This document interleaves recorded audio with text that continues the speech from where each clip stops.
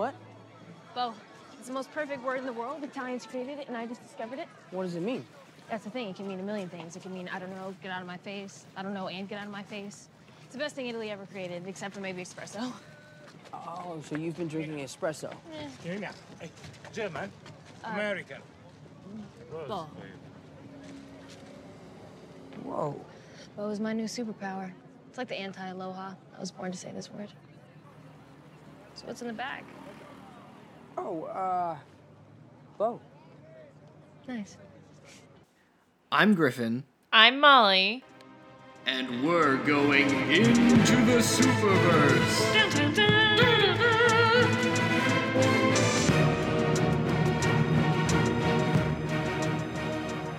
dun. Hello, everybody. Welcome back to Into the Superverse. And you guessed it.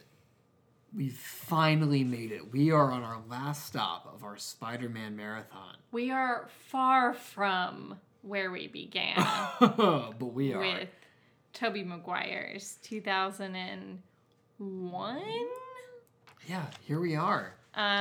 It is Thursday, which means some of you may be going to see Spider-Man No Way Home tonight, as are we. And we will be releasing that episode post-haste. Hopefully you'll be hearing it tomorrow if you're listening to this as they come out. But we'll see what happens. Yeah, we will. But we are very excited to see Spider-Man No Way Home, especially now that we have finally caught up to all of the Spider-Mans. And we have a lot to talk about with this episode. We both have, a lot of notes. Yeah, we're all refreshed. This is the most notes I've taken on a movie in a while. I have full 3 pages of notes, which I think I had on The Amazing Spider-Man too, which was kind of a long episode. But, yeah, it's a culmination of a lot of thoughts on Spider-Man, and I think we have a lot to say. This is a beloved movie. Would you say in the canon, Griff? I think so. In the Marvel canon. I think so. To be specific. Now, I don't know in the greater Spider-Man canon. I know in the Marvel Spider-Man world, people love this movie. Yes, this is a well-received movie. I am not one of those people. May I just put that out there? Oh, yeah. Griffin, may I? Let's make this clear for our valued listeners. I would just like to say I have seen every Marvel movie in theaters since Iron Man 3, I think. And some before then, but I know consistently I've seen them. And that correlates to the time I've known Griffin. Yeah, just about. But, and this was kind of a letdown for me seeing it in theaters because I loved Homecoming. I thought Homecoming was really great. I talked about that on our episode. And I didn't get the same love I felt in this movie. And, obviously, this was the first movie coming off of Infinity War and Endgame. Well, off of Endgame. We had Ant-Man or something in between. Yeah. But this is the first movie after Endgame, and they did not act like this was the first movie after Endgame. Yeah, this was a movie that had a bit of a difficult role. It had thrust upon it not only being the successor to Spider-Man Homecoming, but being the first Marvel property that had to shoulder the weight of everything that happened in Endgame. Also, can you talk about where we're at with the Sony Disney Marvel? Right. Well, so at this point, issue. the Sony Disney agreement had not yet run into any serious roadblocks. So we're in the same place we were with Homecoming. Yep. Oh, interesting, because I was going to give this movie the benefit of the doubt that it had too much Sony influence. Well, I mean, I'm saying that, but that's as far as we know. And then the really publicized issues that Sony and Marvel had that could have resulted in the Spider-Man rights being taken away from Marvel Studios happened, I think, a couple months after this movie came out. I don't think it was in 2020. But yeah, I mean, as far as any of us know, the two companies were in the same place that they were when Spider-Man Homecoming released. Interesting. Because I was gonna kind of give this movie like, oh, there was like a lot of Sony stuff happening with this movie, because we talked about Spider-Man Homecoming and the fact that that felt like a Marvel movie. Like Homecoming Yes. felt like a Marvel movie. Far From Home felt like a Spider-Man movie to me. And I do kind of mean that as a diss. Like, unfortunately, like that's kind of a shitty thing to say, but it did feel like it didn't have the sparkle of Marvel working for it, in my Yeah. opinion. Like, this did not feel like a Marvel movie, in my opinion. I get that. And it pains me to agree with that sentiment, but I think I do. And it honestly, what nailed that home for me was the post-credit scene of them being like, oh yeah, this wasn't the real Fury. Like, this was fake. And the whole movie is like based on this, like, you don't know what's real. Like, I know I'm being a little heady here, but like this whole movie was like, you don't know what's real. There are drones like making a facade the whole movie, and then like it's doubled down on the fact that like we as the audience don't even know what's real, because the Fury and the Maria Hill that we have this whole movie are not real. Like, we were tricked also in this movie, like, which I'm now just like putting together like as I'm speaking, that like this movie was a metaphor for how this movie was received as the audience. Like, there was some fake out in this movie with the what's the alien species called? The scroll. Like, there was a fake out with this movie with the scrolls like being included in that post-credit scene. Do you not think? I agree, but that doesn't mean to me that doesn't feel like a Marvel movie. I don't really agree with that sentiment. Well, I don't mean that so much as that part doesn't feel like a Marvel movie, but like that just makes it feel more like we were being told something that wasn't really true. Well, I definitely think that's true. And I think it's kind of like a... Yeah, I guess I blended those two ideas together. I do think it doesn't feel as much like a Marvel movie, and separately, like, I feel like we were being kind of tricked in this movie at the same time. I agree. I think the Nick Fury Maria Hill plot twist was something like, well, what was supposed to be a Mandarin-style twist on a slightly different scale. It was like, we don't get the payout of that fake out in the movie. It didn't feel like the Mandarin. And I don't think it was as well executed, because when we saw this in theaters, basically the only takeaway that I had from that was, Nick Fury is acting kind of strangely in this. He shouldn't be... I definitely thought that when we were watching it. I was like, this doesn't feel like Nick... Like, why is Nick Fury doing this? Not like, I don't think this is Nick Fury. It's kind of like, what is the plan? Like, why is Nick Fury doing these things? For me, it was more or less, I don't think Nick Fury would have bought Quentin Beck's story.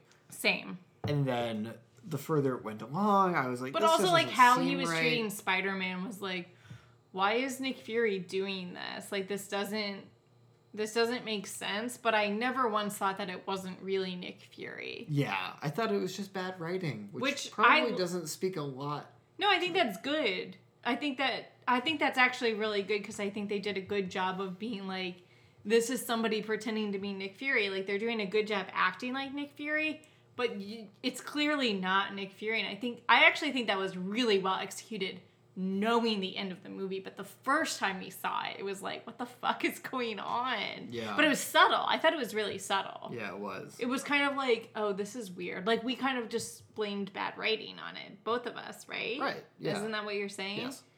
And, like, I think that's good. Like, I think that's what you're meant to do, is like, oh, this is, like, it's not quite right with Nick Fury. And that's what it is. It's somebody pretending to be Nick Fury, which I think is a really hard thing to do. For sure. For actors, like Samuel L. Jackson pretending to not be the same character that he's been playing, and for the writers to write something that's not exactly... For sure. But, like, still somebody pretending to be that character. Yeah. Like, that part I think I really appreciate, actually. Just to, like, kind of wrap up before we, like, get into the movie. So we know that there is, like, fake stuff happening with Nick Fury, Maria Hill, like, their scrolls. But I was kind of saying, like, from the very beginning, the movie, in essence, feels more like a Spider-Man movie to me than a Marvel movie. And I don't think I can really describe that. Like, it just feels like, I guess, campier.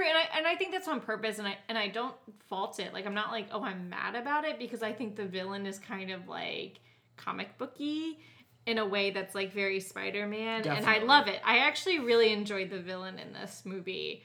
And then I was kind of saying separately, like, Spider-Man is being fooled during this movie. Like, he's being tricked by the drones, and like, what is real, what's not. And like, we as the audience also engage with that at the very end. We're like, wait, what was real and what's not, with like the Fury thing. So those were kind of two separate thoughts, just to kind of like bring it full circle. But I'm excited to talk about it, because I think there's a lot that's really good with it, and there's a lot that I didn't really enjoy personally with it. Yeah, same here. But we can kind of get into it. Yeah, let's do it. The first thing I want to say is that I forgot that this movie had this separate opening with, speaking of Fury and Maria Hill. That was my first note too. I didn't really remember this at all. And quite frankly, it was a somewhat odd way to not introduce that this enticing. movie. Not an enticing opening, right? Not really. It doesn't even tell you what's happening. Nothing happens. We just kind of, I guess we see that Fury and Hill are kind of back in the fold, whether that means anything for the movie, because they are active during it and interacting with Spider-Man. And we get this introduction to Mysterio's character. But honestly, I'm kind of wondering if we would have been better off if we hadn't seen Mysterio until he shows up for the first time in Venice. I don't know what the benefit of this first scene was. I thought that was weird too, that we see Fury and Hill engaging with Mysterio, but I actually think that's good, because it's showing that They linked up with him. yeah, they like working-wise. we're assuming that they built trust outside of what we already know, because the first time we see Mysterio with Nick Fury is like he's already in the fold, like he's Yeah. already like in the team, which is actually kind of nice. It's like we don't have to deal with this like, who is this guy? But that's also like the fault. It's like, why do we trust him? Like, we are told in the movie to trust this character, and that's clearly on purpose. It like works for the fact that he was able to dupe these fake SHIELD Yeah, agents. they don't show him duping him. They just show that he is already in it, which we as the audience should be questioning, but like I don't think we were. Like, at least I wasn't as an audience member in the moment. No. So I think that's all done really well, but in hindsight it's like, yeah, what the fuck? Yeah. Like, this doesn't make any sense. So like that's why I think like that's all good. Like, all of this in hindsight questioning is like really good writing. Like, I actually think that stuff is like well done. Yeah, I agree with that. All the Mysterio stuff is good. Yeah, it I is. think. I did forget how much Maria Hill was in this film. Whether it's the real Maria Hill or if it's the fake one. Honestly, it doesn't matter, because the character's so flat, it doesn't matter. And I'm so sorry, Kobe Smulders, because I genuinely like you as an actor. I hate you as Maria Hill. I just can't get away from it. None of us can, and that's all I'm going to say on it. You can't tell if she's the fake or real No, Maria. you Hill, cannot, there's because not it's enough so character. flat, and I'm willing to move on. I don't need to spend a lot of time on Oh. it, other than I was disappointed, and I'm Okay, moving on. honestly, y'all, if anyone has like any really strong feelings, if you're like, Molly, what the fuck, Maria Hill is my favorite Marvel Cinematic Universe character, let us know. I want to hear from the pro Maria Hillers. Because I want to know. I have a lot of questions I for you. want that. Um, I crave it. I would like to be on your team, honestly, because I'm very happy to have more female characters in the Marvel universe. So if you can pitch her to me, I'm listening. And it's gonna need to be a strong pitch. Let me let you know. But you know who does have a strong pitch? Who's that? Whitney Houston. If we can transition to modern day. That was a great switch And up. there's a memoriam video being played on, you guessed it, the high school announcement news channel, which I love, with Betty and I forget the other guy's name. But they start with this like memoriam video. And I was like, one, how much did they pay for this? Oh my god. And two, The Bodyguard soundtrack is... what is happening? I forgot. Actually, when we were watching it, I was like, what the fuck is happening? Because that's how they do the Marvel credit, like not the credits, but like The overture, that would usually but be the video of the Marvel logo.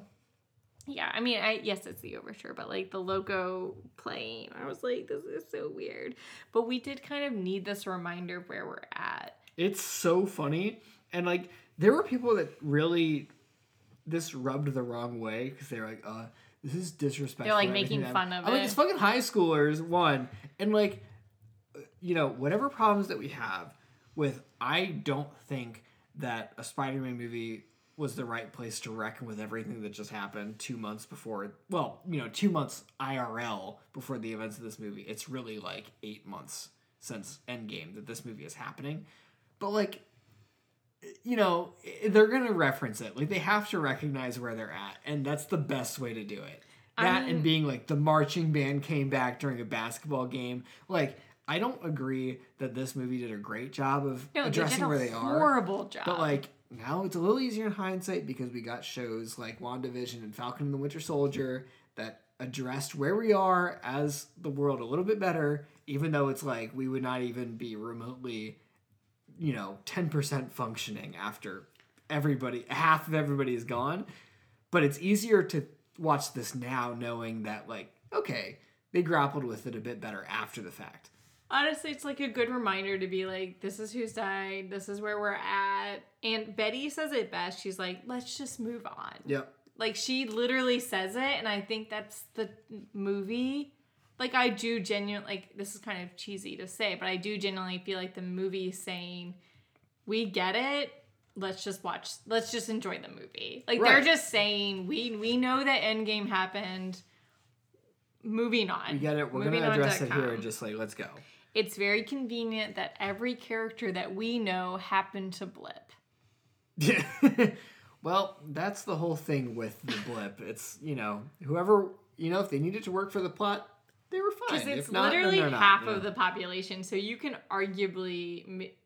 make a good argument for anyone. And like, one thing that drove me crazy, it doesn't matter for the movie at all, but when this movie came out and people were picking bones about who disappeared and who didn't, they're like, well, half of Midtown High should have disappeared. And I was the guy on the Reddit threads being like, it wasn't half of every social group of people that disappeared. It was just half of the world. Good point. So that's, and like, I just that could be mismatched anyway. Like, right. All of America could have stayed, but like, right.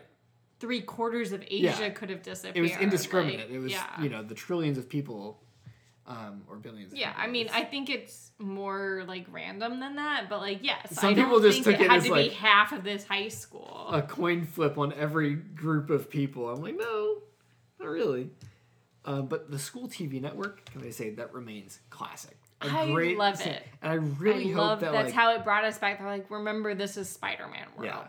And like, it seems like we're moving further and further away from that world the more movies we get, and No Way Home seems to be no exception. But I really hope they can just find a couple pockets of time to remind us that these characters are the anchors to Peter Parker's life as a teenager. No Way Home is going to be the last high school movie because this is Peter's junior year, or the end of his junior year. Yeah. Is Far From Home, and then No Way Home will be his senior He's still year. going to school during No Way Home or what, but...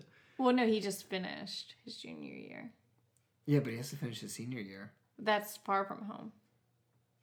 I meant No Way Home. Right. Sorry. But, like, is he going to be going to school when his identity is public? That's what I want to know. Well, yeah, I mean, obviously we're going to find out. We're finding out tonight that you're listening to this, even though this is Sunday before. I mean, they show a preview in the trailer of them walking down the school halls, him and MJ. Yeah. Which brings me to my next note.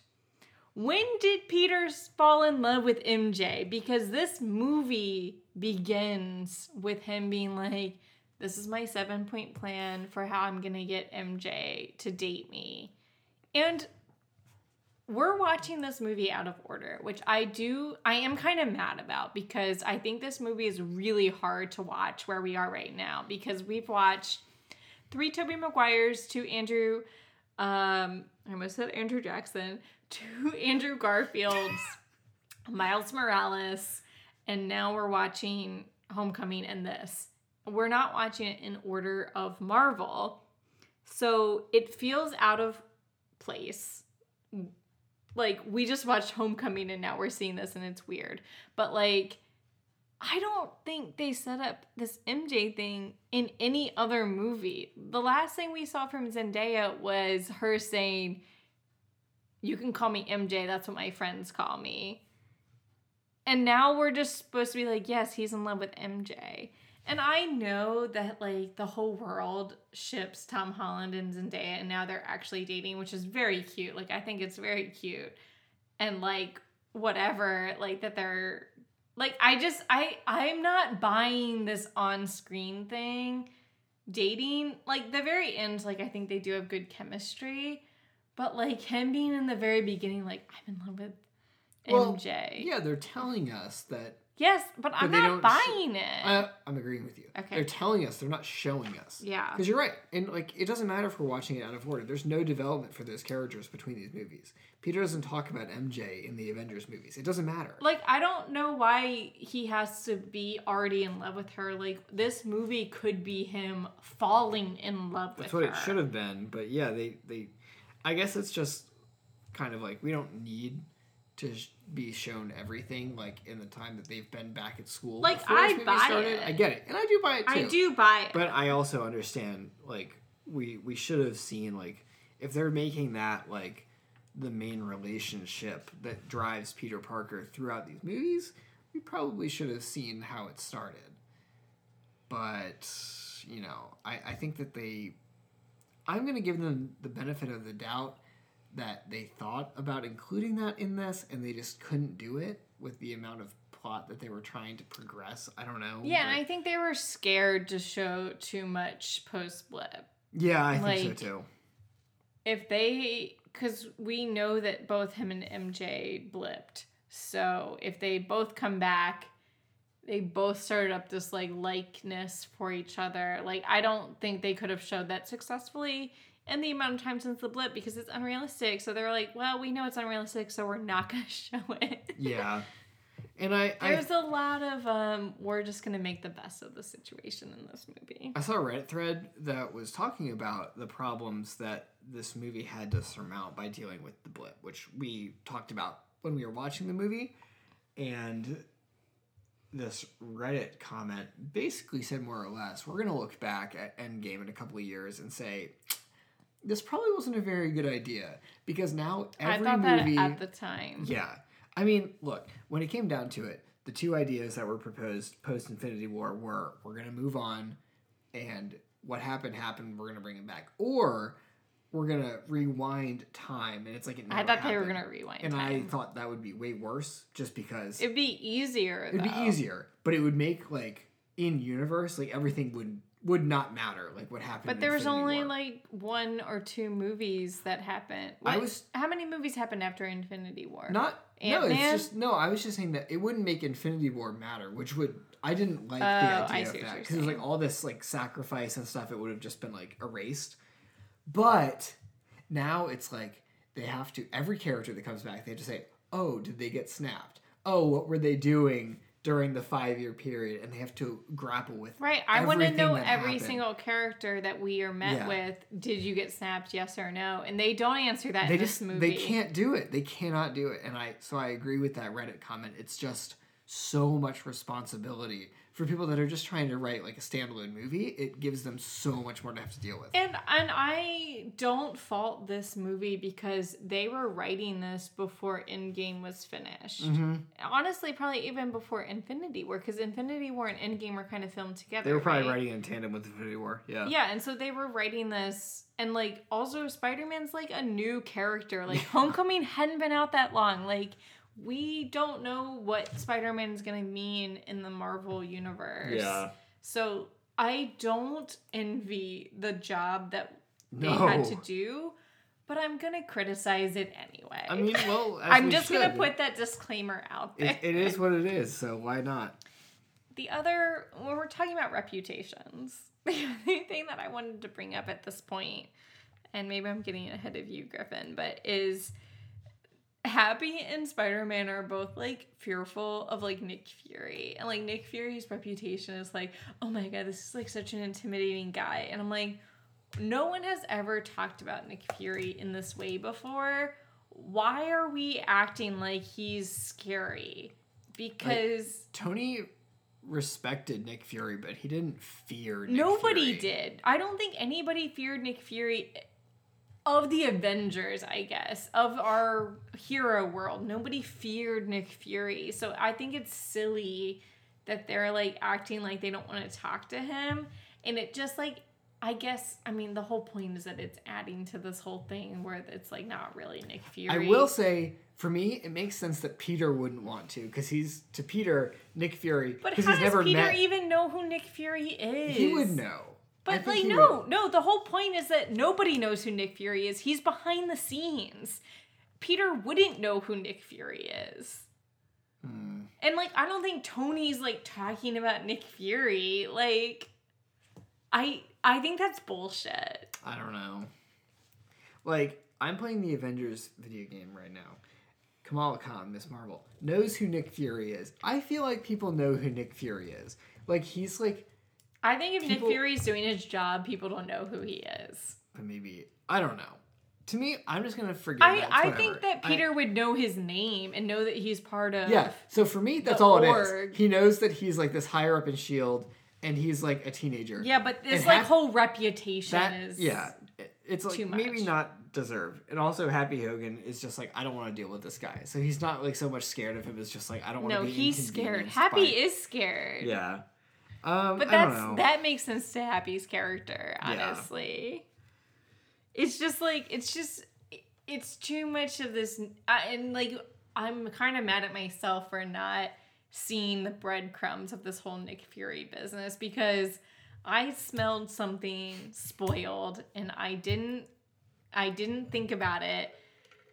Well, I mean, obviously this is like over the course of one movie, so I'm like in the theaters watching it, and I'm just like, I think I'm just mad at myself for not like putting it all together. Like, this wasn't really Nick Fury, but how would you know that? I mean, yeah, They we played wouldn't. a trick on us, and This I is- don't like it. See, I didn't mind it. I don't think I minded it as much as you, because for me it was like, this is the first time that we're seeing Nick Fury heavily featured in a movie in a long time. Nick Fury had not had... Since Civil War. He wasn't in Civil War. Wait, It was no, since what's the one where he like fake dies? Winter Soldier. Winter Soldier, And he that's was the one I in meant. Age of Ultron a bit. I know, but I meant Winter Yeah, Soldier. but either way, that was, at least... He's in Winter Soldier. It was 4 years since... 4 years since we saw him in any capacity. So, See, that's the other thing about watching this out of order. Like, we've been getting a lot of Nick Fury Right. in the but movies yeah, we're in. I do think we have to remember that he had disappeared for a bit from the canon, because in universe he had faked his death. And whether or not he had revealed himself again after Hydra fell, we don't know. Because we just weren't really seeing what S.H.I.E.L.D. or the remnants of S.H.I.E.L.D. were up to in that time.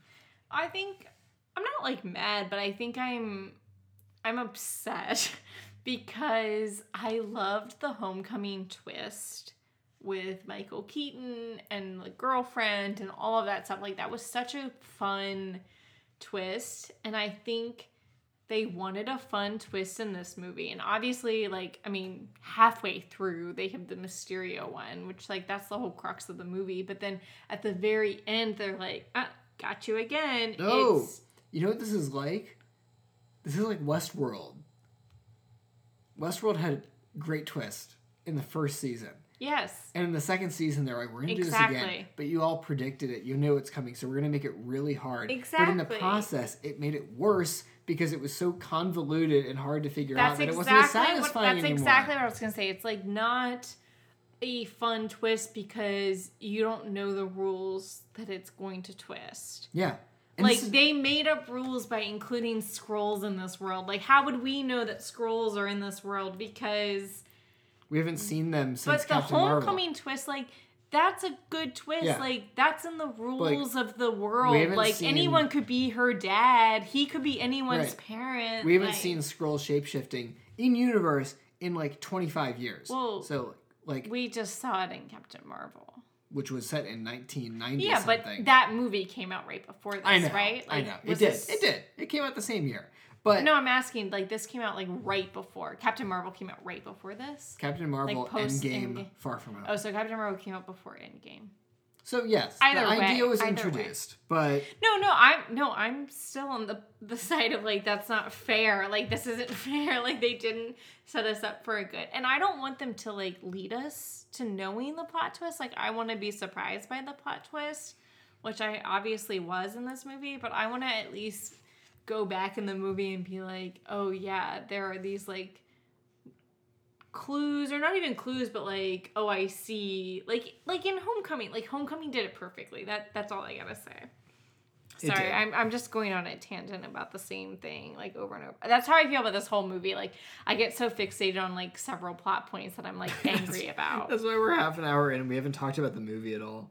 Well, the content, really. I guess we have, but yeah, I mean, I think we're both we're hung up on similar issues with this. So. I'm at my other big thing that I have brought up in, like, 6 points throughout the movie, but this is my first point. So we're at Spider-Man. I'm in Tom Holland world now, at least. But why is anyone thinking that Spider-Man will be a leader? Like, he is barely known in the Avenger world. Like, in terms of, like, oh my god, the Avengers, like, they're gonna come and save us. Like, no one really knows who Spider-Man is. He was in Civil War, which was a secret. Like, people didn't know that Civil War happened. Let's just include us as civilians. Like, we're in that and like world. Shield and the FBI. Yeah, that's it. we're, like, in Hawkeye. Like, we are Haley Steinfeld. We don't know that Civil War is happening, so we don't know Spider-Man's there. Right. If you're living in New York, you maybe know about the neighborhood Spider-Man. And then Infinity War happens. Spider-Man is on a different planet helping to save the world, Yeah. not discounting what he does, He's because busy. he does a lot. But he snaps. So people don't know that I don't think people know what Spider-Man did unless Tony was like, hey, Spider-Man did this thing, which, fine, whatever. He's still not that well known. No. He comes back during Endgame, helps save the world, fine, but he helped save the world with 20 other superheroes, and then we're at No Way Home. No, I'm sorry. I'm getting them all mixed up. We're at Far From Home, which is months after Endgame, and it's like, everyone is saying that you're the new Tony Stark. I'm like, nobody is saying that. Get his ass! No, I'm not getting his ass. I'm getting everyone else's ass. Like, nobody is saying that you're the next Tony Stark. Like, no one is putting this pressure on you except for Sony. I think Sony is the one that's like, you're the next Tony Stark. We need you to be important so that Disney will keep giving us money. Like, it feels so inaccurate that, like, we're shifting all of this power and influence and emphasis onto Spider-Man, Tom Holland's Spider-Man, because I don't think he's earned it. Like, yeah. Look, can I say? yes, please that- talk. I'm sorry. I'm tired of, like, my own voice. I think what would have been better is if the crux of this movie had been, oh yeah, Tony died, sad. Peter does not get all this stuff. And maybe he has a complex over not being handed down this power, even though Yes. he knows that he doesn't deserve it. Oh, well, I shouldn't have been made the leader because I have no qualifications to be the leader, but I'm kind of hurt that Tony didn't think I could be the leader, right? I mean, I would probably be annoyed at that plot. Less annoyed. But it makes more It sense. does make more sense. I genuinely do like this idea of him being like, I'm overwhelmed with what happened in Right. Infinity War. Not so I've much got, in like, Endgame, significant because trauma. yeah, I'm overwhelmed, and, like, my mentor died, and I don't know where that leaves me. Like, I think that should be more where it is like, I don't know if I want to join this group or if I want to go back to what I was doing or just leave it all together. I don't like this pressure of him being the leader. Like, No. can we bring it back and just say, I am of 3 categories. I am either joining this group as a small character. I am continuing as the neighborhood Spider-Man, or I am not doing any superhero work. Like, I think that is where he should be at. And I think it's so overblown to do it as, like, I'm the next leader. Everyone thinks I'm Tony Stark. These glasses mean that I'm going to be the next Tony Stark. Like, that's such bullshit. And I love that he's smart and that he's the smartest person in the room. Like, that is all wonderful, but that doesn't mean that he's the next Tony Stark. No. I'm just so mad about it. That makes me dislike this movie so much, is that premise. That premise has set this tone of this movie in a way that I'm not on board for. And my notes kept coming back to that. And I was like, I gotta stop writing the same note over and over again because it's just making me mad. And I love the Tom Holland Spider-Man. So I was mad that I was getting so mad during the movie. Okay, let's clear this out now. Make it clear to our listeners so we can go on and do the rest of this movie without reiterating the same point again. Molly and I are on the same page that this movie has a fundamentally flawed premise. But I laughed out loud 100 times. Yeah, I'm not disputing that. It was so good. It was a great movie. I like this movie. Yeah, thank you for And I pointing think that we out. can both like this and movie. it was funny. It Yes, was really funny. This is a good movie, but the way that they took this up from the baseline of what happened and how they chose to develop the character of Spider-Man is a problem. And we both have a significant issue with the direction they took the character. But at the same time, we liked the movie. And I think we can probably... it was enjoyable. We can move forward. But I and we can talk personally about- liked Homecoming way better. Yes, so did I. And even though when we saw it the first time... What? What is this? When we saw this movie the first time, I was like, I like this. Molly was like, did you like it more than Homecoming? And I was like, maybe. No. I said, did I say yes? No. A strong yes? You're Strong yes? changing the story. What did I say?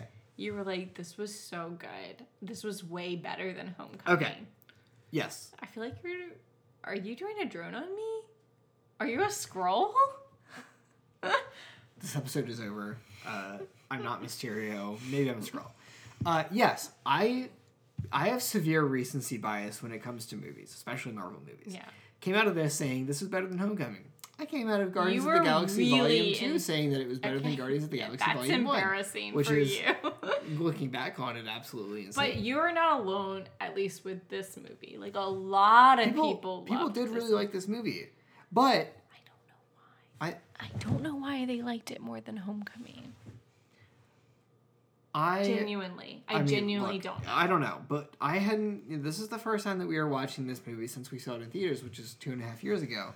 And I realized that this movie had a lot more problems than I, had issues with than when I saw it the first time.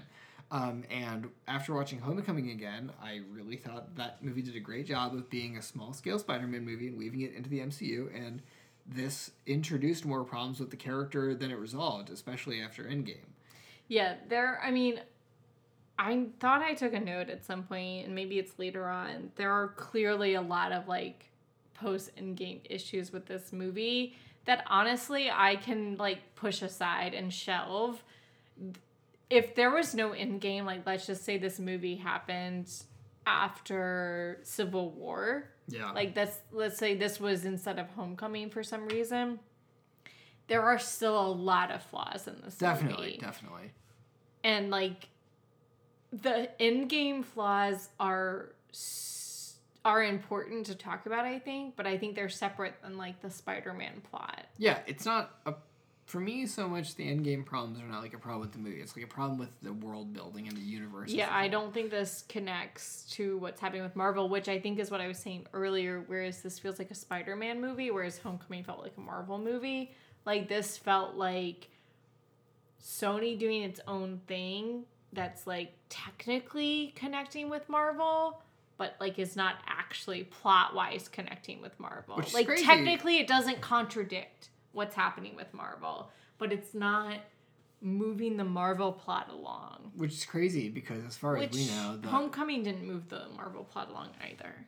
Marvel Studios, as far as we know, before this anyway, because this was before any of the inter-studio problems that Sony and Marvel had, Marvel Studios has full creative control over these movies. So Yeah, but theoretically, we don't know what was actually happening. Sony should not have been able to interfere creatively with the direction of this movie. You would think that it's all the writers and John Watts. And I don't know what vision John Watts had for Spider-Man and Peter Parker as a character, but I agree with you. It seems like Sony was meddling in this a little bit. Or that Marvel was worried that something would happen and they needed to know that they could do whatever they wanted to do and Spider-Man movie wouldn't affect it. Yeah. I think they were worried about the stuff going on with Spider-Man. That's fair. And that they knew that what they needed to continue with. And honestly, Marvel was flailing, in my opinion, and I still feel this after seeing all the stuff that's come out post Endgame, Marvel is flailing. Like, they didn't have a plan post Endgame. They do not know where they're going. There was a beautiful and very clear plan from, I guess it was from Iron Man. When did they set out their phases? Well, when did they announce the phase with Endgame? I don't know. Do you know what year that was? I guess I do. 2015. They announced like phase 3. And so everything I think retroactively became phase 1 and 2. Okay, so that was what had just come out in 2015? Age of Ultron. Okay.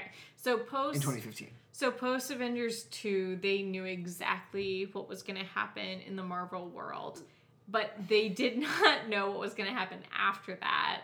And I think that's really clear because they did a lot of really great work with Captain Falcon and the Winter Soldier, aka Captain America, WandaVision, Shang-Chi. Like they're doing all of these things that are really wonderful pieces of work, but they have not found the rhythm that they found leading up to Endgame. And I do think they're flailing, and I think that the first movie that came out after was really part of the Endgame, the pre-Endgame. They were like, well, it's literally a prequel. Yeah, it's not really supposed to be post-Endgame, but like time-wise, we have to make it post-Endgame. But that movie feels to me part of phase 3, and like I know technically that movie is like the beginning of phase 4. Like not. But it's not, exactly. They it's not. really messed up by making the first doing. movie of phase 4 a prequel. Like, they didn't know what they were doing. Well, let's shift gears altogether, shall we? Please. I can only talk about this so much because like it's just frustrating because it's what's done is done, and like I don't think they made great choices, but like the movie is still fun. Yeah. And I don't want to do you all this service by bitching about like exactly. I don't want to complain. I don't want to complain 2 all hours. the time. So let's turn to something a little bit more fun. Okay. With that being said, I would like to just say everyone should drink every time they say Tingle or the Peter Tingle. Okay, I drink every time they say it, and now I'm hammered. Okay. That was like my really good drunk impression. But yeah, you know, it's something that it was a bit that they very much committed to. I didn't love it. In its own way. Yeah, I don't. It's kind of like this whole thing that I'm really trying not to like bitch too much about the handling of this movie, but it's like the need to be different and separate it from all the other Spider-Man movies, and whether that's so much saying the term spider sense, which I don't think is ever really said, maybe in like it's some kind of spider sense, which I think they say in the Tobey Maguire movies. Yeah. But it's like They have to show be, it. Yeah. But it's like when we're talking about it, we have to be kind of like flippant and like funny. And I'm like, can we not? Especially when it comes back at the end. I'm like, Also, can they we not? say it like we've already known it. They do that a lot with this movie. They like retcon things. They're like, oh, we all know about the Peter Tingle. And Yeah. I'm like, no, we don't fucking know about the Peter Tingle. Don't like the Peter Tingle. I really don't. No, like we it. don't know that Peter's in love with MJ. No, we don't know these things. And of course, like the Peter Tingle, that coin being turned by Aunt May, that like ties into the whole problem that I had about the end of Spider-Man: Homecoming and how we just miss out on a crucial character development moment between the two that we just kind of pick up after the fact in this one. And it's well, like, see, we're that's not gonna one talk thing about that it. I don't mind is that Yeah. she's like, I'm working at this nonprofit. I am using Spider-Man. Like, I like that stuff. Oh, well, speaking of that, so yeah, we see this benefit that Aunt May's holding this thing at a Salvation Army homeless shelter, and she has Spider-Man as like the featured guest as a thing for people to contribute more money. And I thought what could have been a fun little Easter egg here was if instead of being a Salvation Army shelter, that could have been a feast shelter. Oh, yeah, like in the video game. Yeah. Yeah, like Molly said, for any of you Where's Spider-Man Oscorp game also? fans, well, that's a whole other thing. But this is like an easy tie. No, I know. It In the should video have been game, Feast. if you haven't played it, Aunt May works for a nonprofit named Feast who helps That feed is homeless people. run by Martin Lee. Yeah.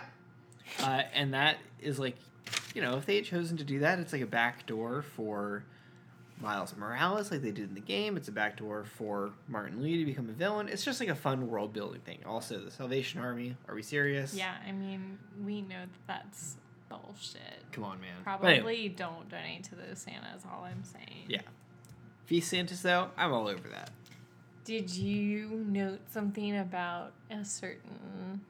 Well, sorry. Before we get to him leaving for Europe with his suitcase, he needs to work on his voice. Like, he's at this event and he's saying, I'm Spider-Man, and he's doing a higher pitched voice than he does at any other point in the film. Yeah. And it's concerning. He sounds like a 12-year-old child. Is it because he's nervous? Yes. Is that what we believe? It's definitely, and Aunt May tries to give him that feedback. Yeah. But like... She's like, you were a little stiff. And he's bit. more than stiff. He's doing this like weird high-pitched voice, and I'm not about it. Like, I just don't... You know... Would Aunt May really like bring him out for a crowd like this? Like, is that what she would be doing at this point in Spider-Man's career after knowing his secret identity? Maybe it was Peter's idea. I mean, I can't blame it all on her. This is until What If, the only reference we get to Ben Parker in the entire MCU. Not just Ben Parker. Ben fucking Parker. BFP. Yeah, his highly controversial middle name. Which was like, you know, I do appreciate that Easter egg as much as I wish that we could have gotten more of him or more mention of him. The other thing that's brought up on this like travel is a lot of holes in the blip. And holes that they actually kind of address. Okay, hold on. First of all, before we can get into this, because there's so many problems, I really hate that they were like, we're going to call this the blip now. Because that seems like a term that's phrased specifically for Spider-Man, the Spider-Man I'm fine Middle with the Universe's blip. interpretation of this event. It's just like, it's so easy to be like, oh yeah, like he got blipped. Like it's like funny, which it is, because they're like, oh, like Brad's 5 years older now and he's hot and everybody wants to date him. But I'm like, that's just like the term that everybody uses now, and I kind of hate it. I'm fine with the blip. It's I like feel like you need a term like that. Like if you actually had do. something like this, you need a term. But it's like a goofy term. Yeah, well, you would make it goofy. Like, there's no other option. Like, it's so serious, you have to make it goofy. I guess. I also think that it, like speaking yeah, somebody outside was the universe, like, yeah, I my like brother it when... was younger than me, and then when I came back, he was older than me. Like, that is, like, such a serious thing that you can't even reckon with, that you have to be like, it was the blip. I guess. I just like when don't people know. call it the snap, which I guess is like the event, It's just the like same of the snap. But I thing. think the snap. But I the 5 years is the I blip. know what it snap is. is the I snap. just don't like that it's called the blip. Why? I'm just shocked. I'm shocked by the script. I don't like it. It's just like the whole like it makes sense for this movie with like we're Yeah, but treating even this let's talk about Falcon. Like, you don't think that makes sense? calling it the blip. I get Yeah. why it's called the But blip. even I in just- that context with like, what's her name? Carly?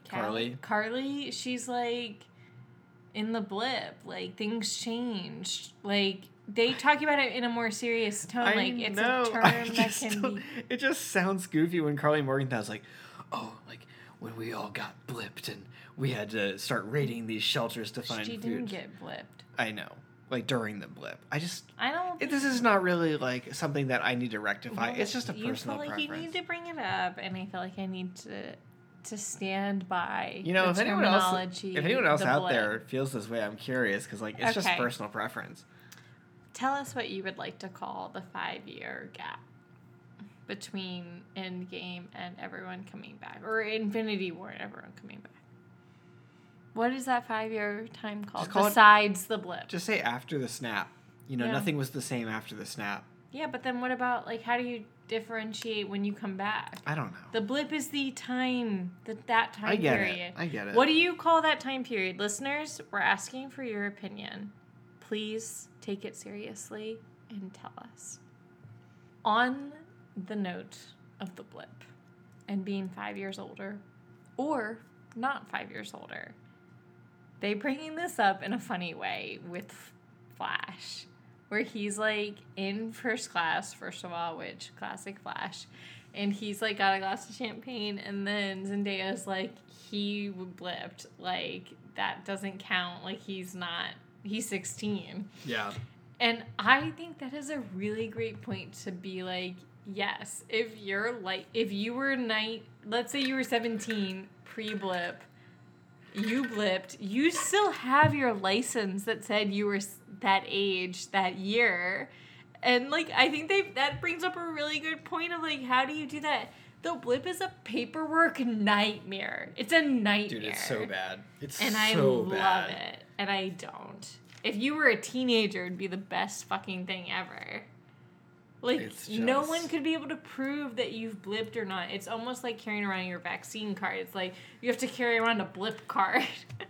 It's so busted. And like it would be bad enough trying to process that with like a fully functioning like bureaucracy, but like something that's like still like shuddering under the weight of the 5 years, like trying to get all that sorted out. These people are not going to have accurate like years on any of their documents for like decades.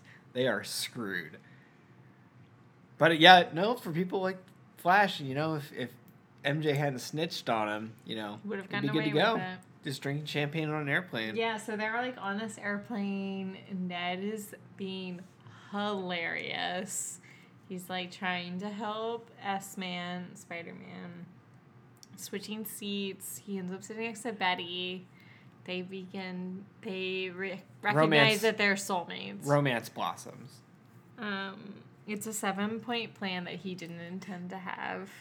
We also get Martin Starr, who is a joy that we all needed. This is the points where I was like, I have laughed out loud Oh my god, 10 yeah. to 12 times. Like, I was guffawing. His character The first, like, just- 30 minutes of this movie, and honestly, even beyond, but, like, definitely the first 30 minutes, I was, like, laughing out loud. It's so good. And the addition needed of the energy. yeah, and JB Smoove as the additional teacher / chaperone for this field trip, just like giving Yeah. Martin Starr something to bounce off of. He's, as like, if he wasn't barely good even enough. in this part. But it's just like good.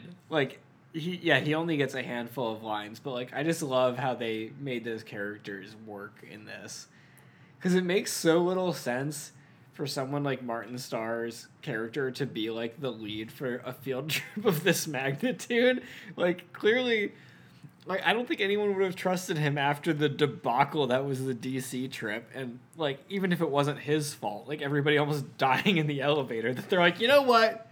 Fuck This it. guy. You go again." Also, in the plane scene, he's like, yeah, my wife said that she blipped, but really she ran up with this other guy, which is a direct response or like a direct like follow-up to a deleted scene from the first movie, from Homecoming, where he's in the elevator talking about how his like wife hates Marital him. problem. Yeah, he has a lot of marital problems, and like this is such a funny follow-up to He said that. they had a fake funeral for his wife. Yeah, Like, we it's had a so- funeral. It was fake. Well, not the funeral. It's so It's fucked dark. up. I love it It's so dark. much. Because, like, it would only happen to him. And, like, every character that I've seen Martin Starr play, this is just a natural evolution of where his life would go. Like, if you've seen Party Down, this is him after he's finally given up on his dream of acting or screenwriting, I guess. My personal fan theory of Martin Starr is that all of his parts are in the same universe. It makes sense. None of the things he's acted in have contradicted each other. I mean, that's probably not true, but like in my head, they all live in the same universe, and Martin Starr is every character he's ever played, and it's just Martin Starr. It just works. Yeah, it's just he's had this tumultuous life, and everything just keeps going wrong, which tracks for every character that I've ever seen him play. Also, I want to see the documentaries on this plane. We see one that's like about the snap. We see one that's about Tony Stark. Yeah. Peter doesn't watch any of these that we see, but I'm like... You know which one we just don't do these. see? A Black Widow movie. Where is Fucked her up. love and Fucked up if support true. for her sacrifice? No one gives a shit about Black Widow. They only care about Iron Man. And again, this goes back to my premise that we said we weren't going to talk about anymore. It's like, when did we say we needed a Iron Man replacement? Because us as MCU viewers know that Iron Man is like a quote unquote leader of the movies. Like, that was clearly our first MCU movie. But if you live in the world of MCU, I don't think it's clear that Iron Man is your leader. Like, yes, I think everyone obviously knows that he sacrificed himself, but I don't think everyone's like, how will the Avengers go on without Iron Man? What about fucking Captain America? Like, See, I think this makes sense. I Because don't think so. Iron Man was the first public superhero.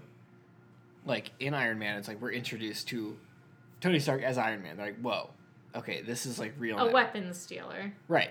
Turned superhero. And he's public. He goes Sure. public about it, so we know. And, like, yeah, you could say that, like, Captain America was there, but, like, I don't think a lot of people knew about Captain America because he was, you know, on the front. And I feel you like know, once he came on the scene, he was on the news. Yeah. Well, Captain America? Yes. Like, back in the day? No, like, when he Oh, well, came yeah, to but the I'm ice- saying, but, like, before that, it was Tony.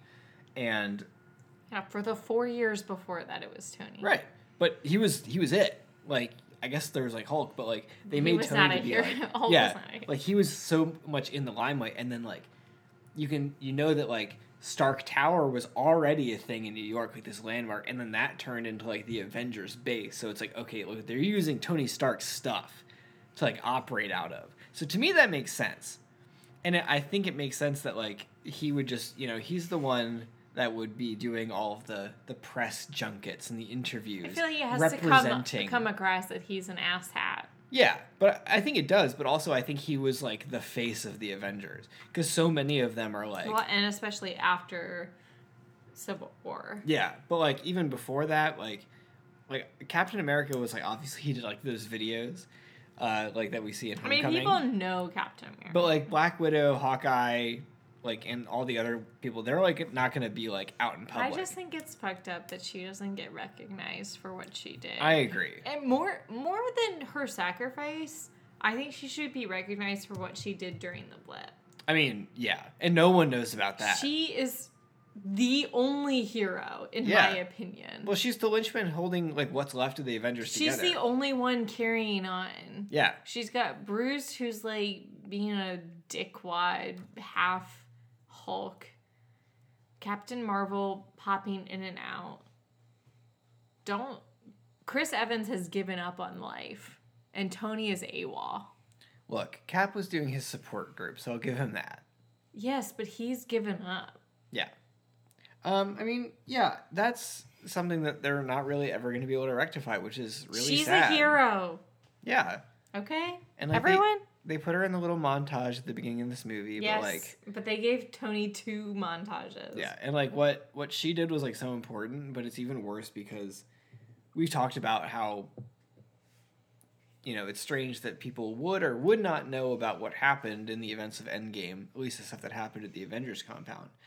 And, you know, no one's really going to talk about what Black Widow did in that time. And that is a shame because she was really important. Well, you But- know, who else feels like they didn't get enough recognition? Mysterio. Jake Gyllenhaal, as he is in my notes. Jake G.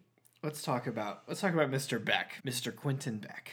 My first note on all of this is, isn't the water thing fake, and is it making real damage? But they do explain that there is real damage happening. I was kind of wondering that too because I forgot some of the small details. Oh, but fun fact about this, in the very beginning when they get to Venice, and Peter, there's like a scene where Peter sees MJ and Brad like in the middle of a plaza surrounded by a bunch of pigeons, and he's like watching them, and then he goes to buy that necklace. Right before he goes to buy the necklace, you can see Jake Gyllenhaal in the background. He's walking around, he's wearing a baseball cap, and he's looking all sneaky. I didn't think it was Jake Gyllenhaal. I thought it was somebody else, and I was like, I thought it was Michael Fassbender, and I was like, why is Michael Fassbender in this scene? Crossover. But you're right, it is Jake Gyllenhaal. Kind of keeping an eye on him. I meant to make a note of that, actually. Yeah. He looks like Michael Fassbender. He does. If you go back. But I really liked that because it just shows that he was there. He knew he was coming. He was planning, and that's why he set up the holograms where he did, not just in another part of the city where Peter wouldn't have been there. Also, are we like just okay with Venice being like ruined? You know, I just don't think we're going to talk about it. Okay. Because no one else is. Historical buildings being demolished. The most important thing that I want to mention that I don't know if anyone else is mentioning is this plot is stolen from a little known movie called The Incredibles. Exactly. This is the plot of The Incredibles. So in The Incredibles, there's a character named Buddy. And Buddy tries to befriend Mr. Incredible. And he's sad because Mr. Incredible's like, fuck off, Buddy. Go home. Buddy's like, I'm not going to fuck off. I'm going to create my own. I'm going to become my own superhero. So he creates some things that can control his made-up robot, which the robot does create real damage, but he can control it so he can stop the robot. And then he stops the robot from hurting all these people. So then he's the hero, and everyone's like, oh my gosh, Ironic is back. Thank God. He's saving the day. And then they realize that he has like controllable arm things. And then they show him for who he is. And then the real Incredibles, the real Ironics, stop him. And then that's the plot of The Incredibles. Wait, what's the Ironics? They mistake the people in the movie. Like, do they call civilians are like, it's the Ironics, which I just think is funny. That's why I'm saying that and not The Incredibles. Incredibles. The first time, and I was like, what? No, they mistaken them as it's the Ironics. That's funny. But yeah, totally. And I would say that Syndrome probably had a better plan. Yeah. His superhero name is Syndrome. Yeah, Buddy. Because like, which is so dumb. I mean, good for like a fake superhero. No, it's a terrible name. Well, like it makes sense for him. Who's gonna say Syndrome? Well, he thought he was hot shit, but it's a terrible name. And I do like that Mysterio doesn't call himself Mysterio. I thought it was a fun way that they gave him this name. Yeah, but then he does start saying it. Yeah. Well, once someone tells him that, you know, when Peter says that, it's like, okay, Man of Mystery. I need a name now. Because, like, I don't really know what Mysterio's plan was going to be. Like, you would think that after a certain point, he wouldn't really be able to keep the illusion alive because he could fool people into thinking he's powerful. But then what happens when the next Avengers level threat actually happens and he's nowhere to be found, or he tries to fight? I guess he could use the drones. I mean, he does have weapons. A team of drones. Yeah, I guess that would be his way. I do really like Mysterio's character design because when he was announced as the villain, a lot of people did not think that they would go through with using the classic fishbowl helmet, as everybody calls it, because it's ridiculous looking. Silly, yeah. But the nature of his character, it makes sense, and I just think it looks cool. It works, I think. Yeah. My one question about this scene, which is of course Spider-Man and Mysterio teaming up to confront the quote-unquote water elemental in Venice, is does Peter always run around with his web shooters? Because he's saying to Ned when he's evacuating everybody, I don't have my suit. I left it in the hotel. but I guess he's got his shooters. But that seems to me, it seems like an all or nothing thing. That's one pro on Toby M. Yeah. He's always got his web shooters because they're built into his body. And he can't run out because he also runs out of the webs later in this. And that's a real problem. You know, it could be a problem, but I don't think it is. They're running out of webs? No. It's more of a question for you. Do we ship May and Happy? Because this is also happening in the background. And personally, I'm just going to put that out there. I ship it. I think it's fun. I think it's cute. I love it. I think I'm more on board with May's interpretation of it as a summer fling and not anything serious because I think that makes more sense for the characters. Coming together after a time of crisis. But you know what? I do like it because obviously the only other moment that we got regarding May's personal life was with Tony, and that was nothing. That was just like fun flirting, but I kind of like it. I think I do like it. I don't know if I would permanently ship it, but still.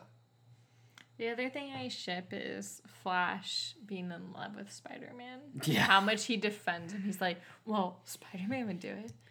I love Spider-Man would do it. Like he's just really cool. He And inspires MJ me is to be a like, better "Why do you person. love Spider-Man?" When he's like, he inspires me to be a better man, and then he turns out to Peter's like, "What's up, Dick? Why I thought you died." Classic. Great moment. Love it. I laughed out loud. Flash continues. The whole cast of side characters continues to be great, and it's even better with the whole Ned and Betty thing. Like when we first saw this, and they get off the plane and they're like, "We're together now." I was like, "This is so fucking funny." No, the funniest part was at the very end of the film when they're like, "We've matured and we've moved on." But like Ned's acting every time that Betty's like, babe, and he's "Hey, like, babe." He's like, "Coming, babe." He's like, Ned- this little bit. Ned is the most amazing actor we have in the whole film. He's so good. He's Underrated. So good. Good job, Jacob Batalon. We love you.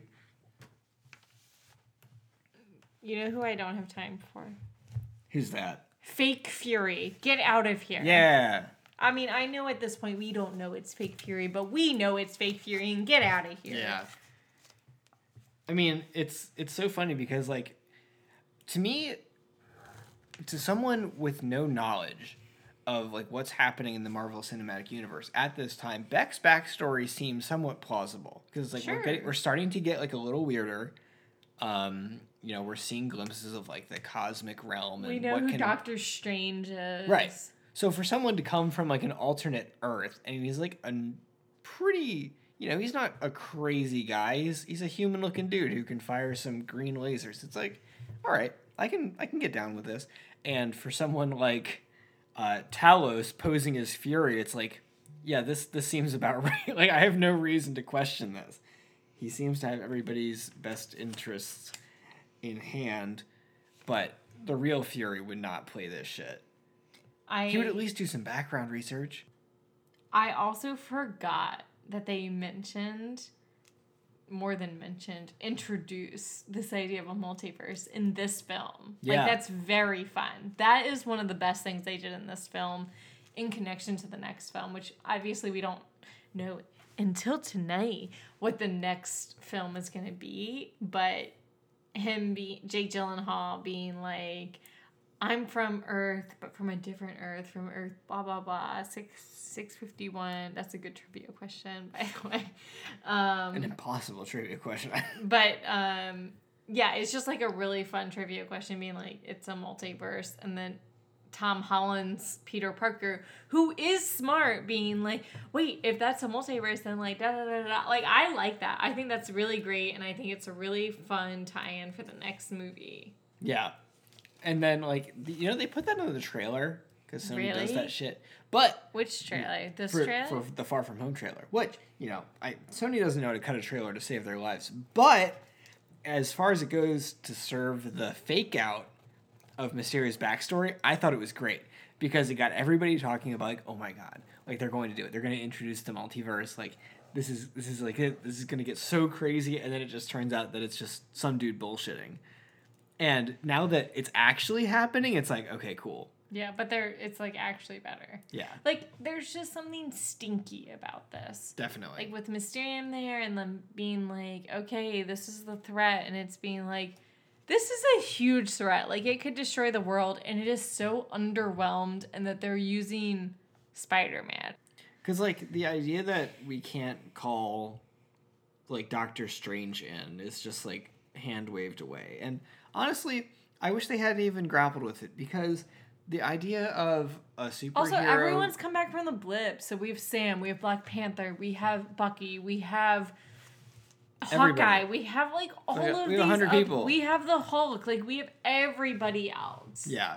That. You have to recognize that that's just how it is. Like, and we don't need to really justify the non-existence of these other characters in this movie, because that's just how it's written. And I wish we just didn't even ask, because any of those heroes could have come in, wiped the floor of Mysterio, and figured everything out in about 5 minutes, and this movie wouldn't have happened. But that's not how they wanted it to go, so let's just not talk about it. That said, in the scene where they're talking about why the other heroes aren't there, and Spider-Man asks why Captain Marvel can't handle it, and quote-unquote Nick Fury says, don't invoke her name I about thought Captain that Marvel, was interesting. makes so much more sense, because there were a lot of people after Say the movie more that were- about that. because, like, I think to the Skrulls, Captain Marvel is, like, this godlike figure almost, because, like, she, like, saved them from the Yeah. Kree threat. So just being like, oh, like, well, why can't fucking Carol Danvers come in and do it? And he's like, how dare you? Like, she's busy. That's how I take it. Oh, I thought, like, maybe something happened. No, Like, well, she yeah. messed up her relationship with the Skrulls, which links back to issues that she has with Monica? Monica. No, see, I think this is more of like a don't take the Lord's name in vain type thing. Like, how dare you? No, I She's took beyond it, I this. took it as they're mad at her. See, I don't think that was... I get it, and like I think I've actually talked to people on Reddit about this, but I'm like, I don't think that was the point of that line. I think that was supposed to be a hint, and I don't Unfair. think this is the place to be introducing the idea that Captain Marvel has beef with the Skrulls Even if in the it was middle like, of the Spider-Man even movie. if it was like, don't take the Lord's name in vain, like that wasn't made clear. It was like, I'm angry at her, Oh, in see, my opinion. That's not how I take it, but either way, like that was definitely a big tell at first, because it's like, why would Nick Fury? I mean, like Nick Fury knows Captain Marvel, of course, so I guess it makes sense either way. But like, it's just like a fun hint, I would say. Well, I know we said we'd stop shitting on the movie, but something new has been introduced that makes me shit on the movie more. Is that Edith? It is Edith. So, Tom Holland, Peter Parker, is meeting up with Fury, Mysterium, all these people, and he gets these glasses that were Tony's, and Tony wants Peter to have them.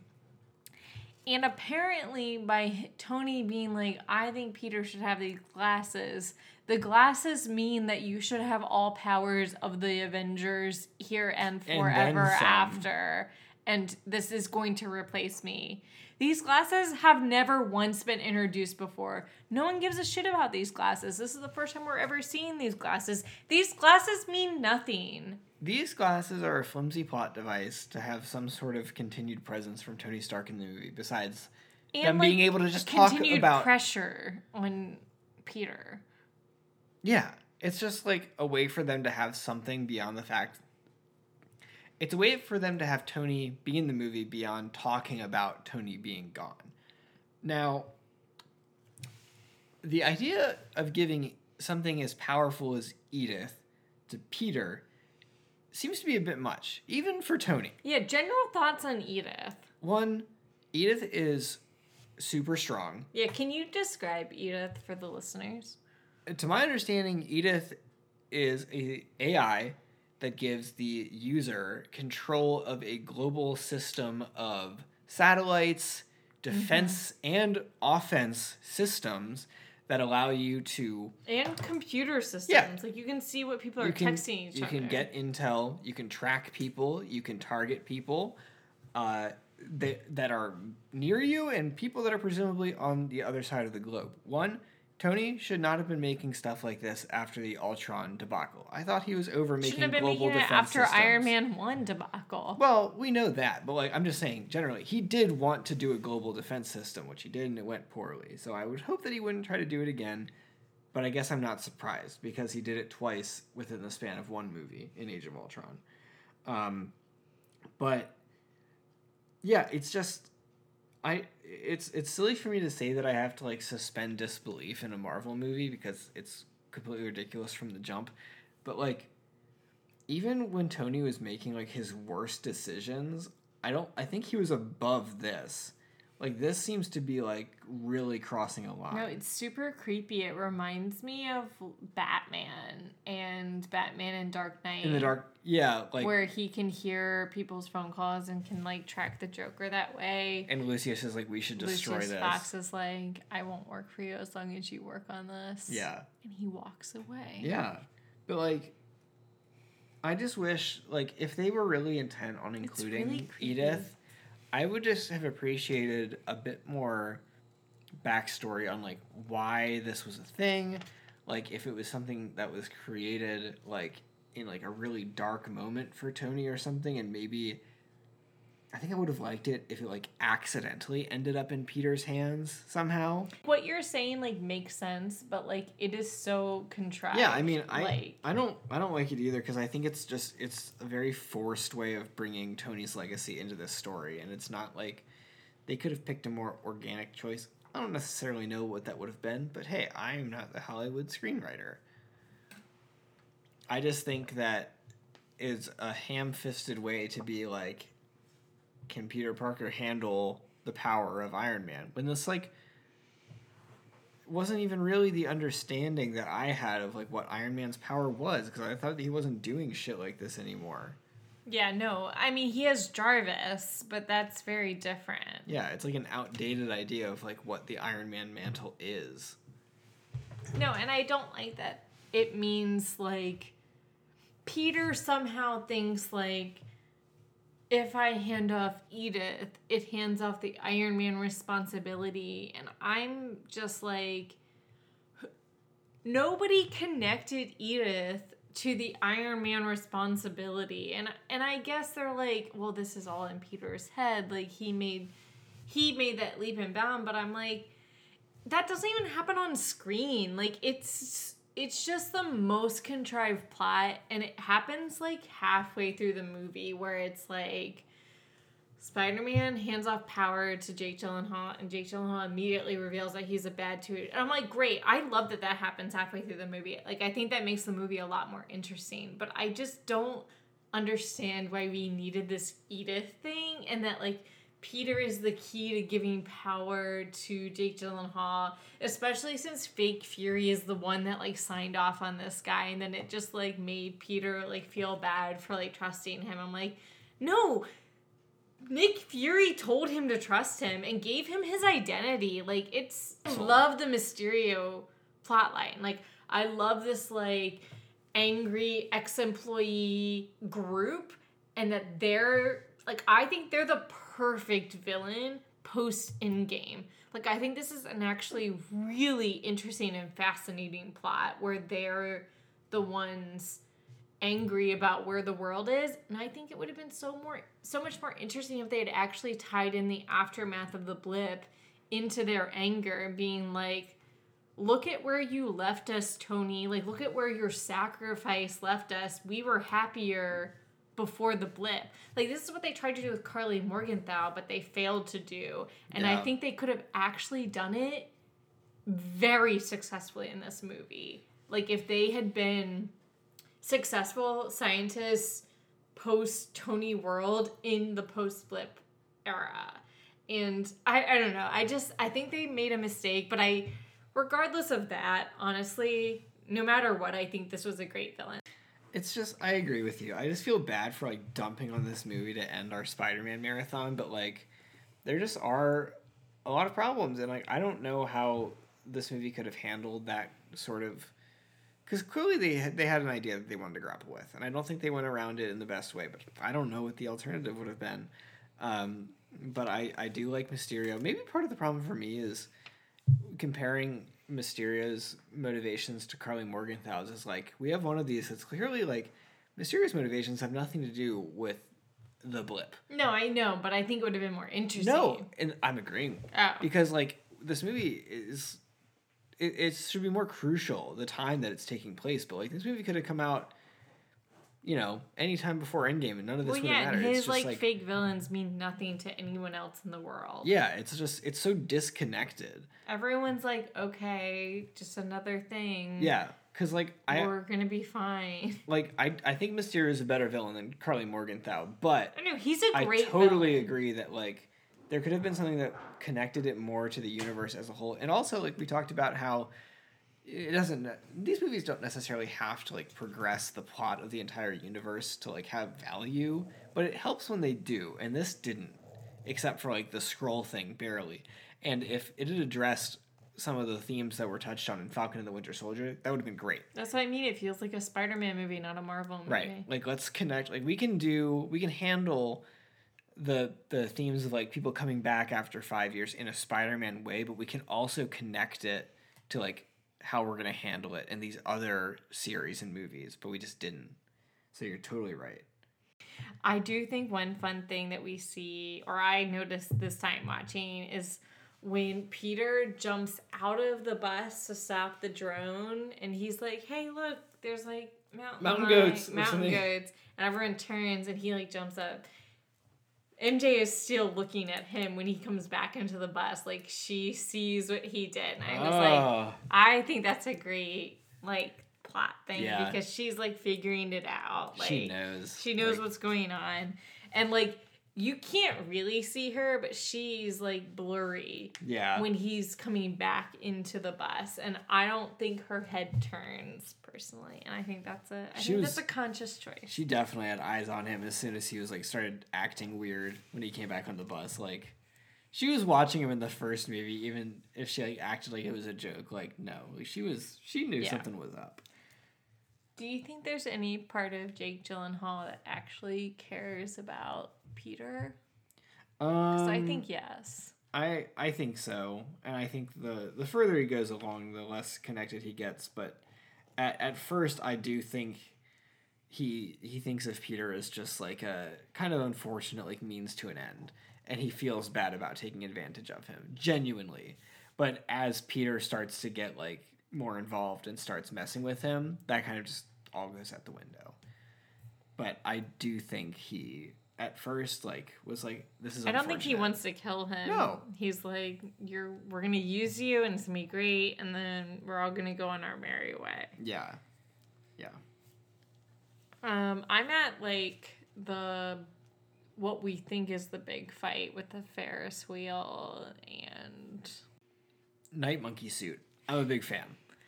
And I really like the Night Monkey suit. Or whatever. Yeah, the Knock the Monkey or That's something. That's in the video game, isn't it? Yeah. Yeah. Yeah, and I use that suit a lot in the video game. I think it's very cool. Props to the costume designers, because we get a very good variety of suits in this one. I do have to say, on a plot point, Ned has one job. He is supposed to keep everyone at the opera. And literally, Zendaya leaves, and then his girlfriend's like, oh, I want to follow Zendaya. And then he also leaves, and then gets on a fucking Ferris wheel. And I'm like, Ned, what are you doing, man? You're the man in the chair! I mean, he's technically in a chair on the Ferris wheel.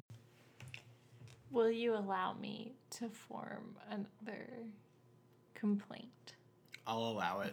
Our listeners are going to go ballistic. It's against one of my favorite characters. Let's hear it.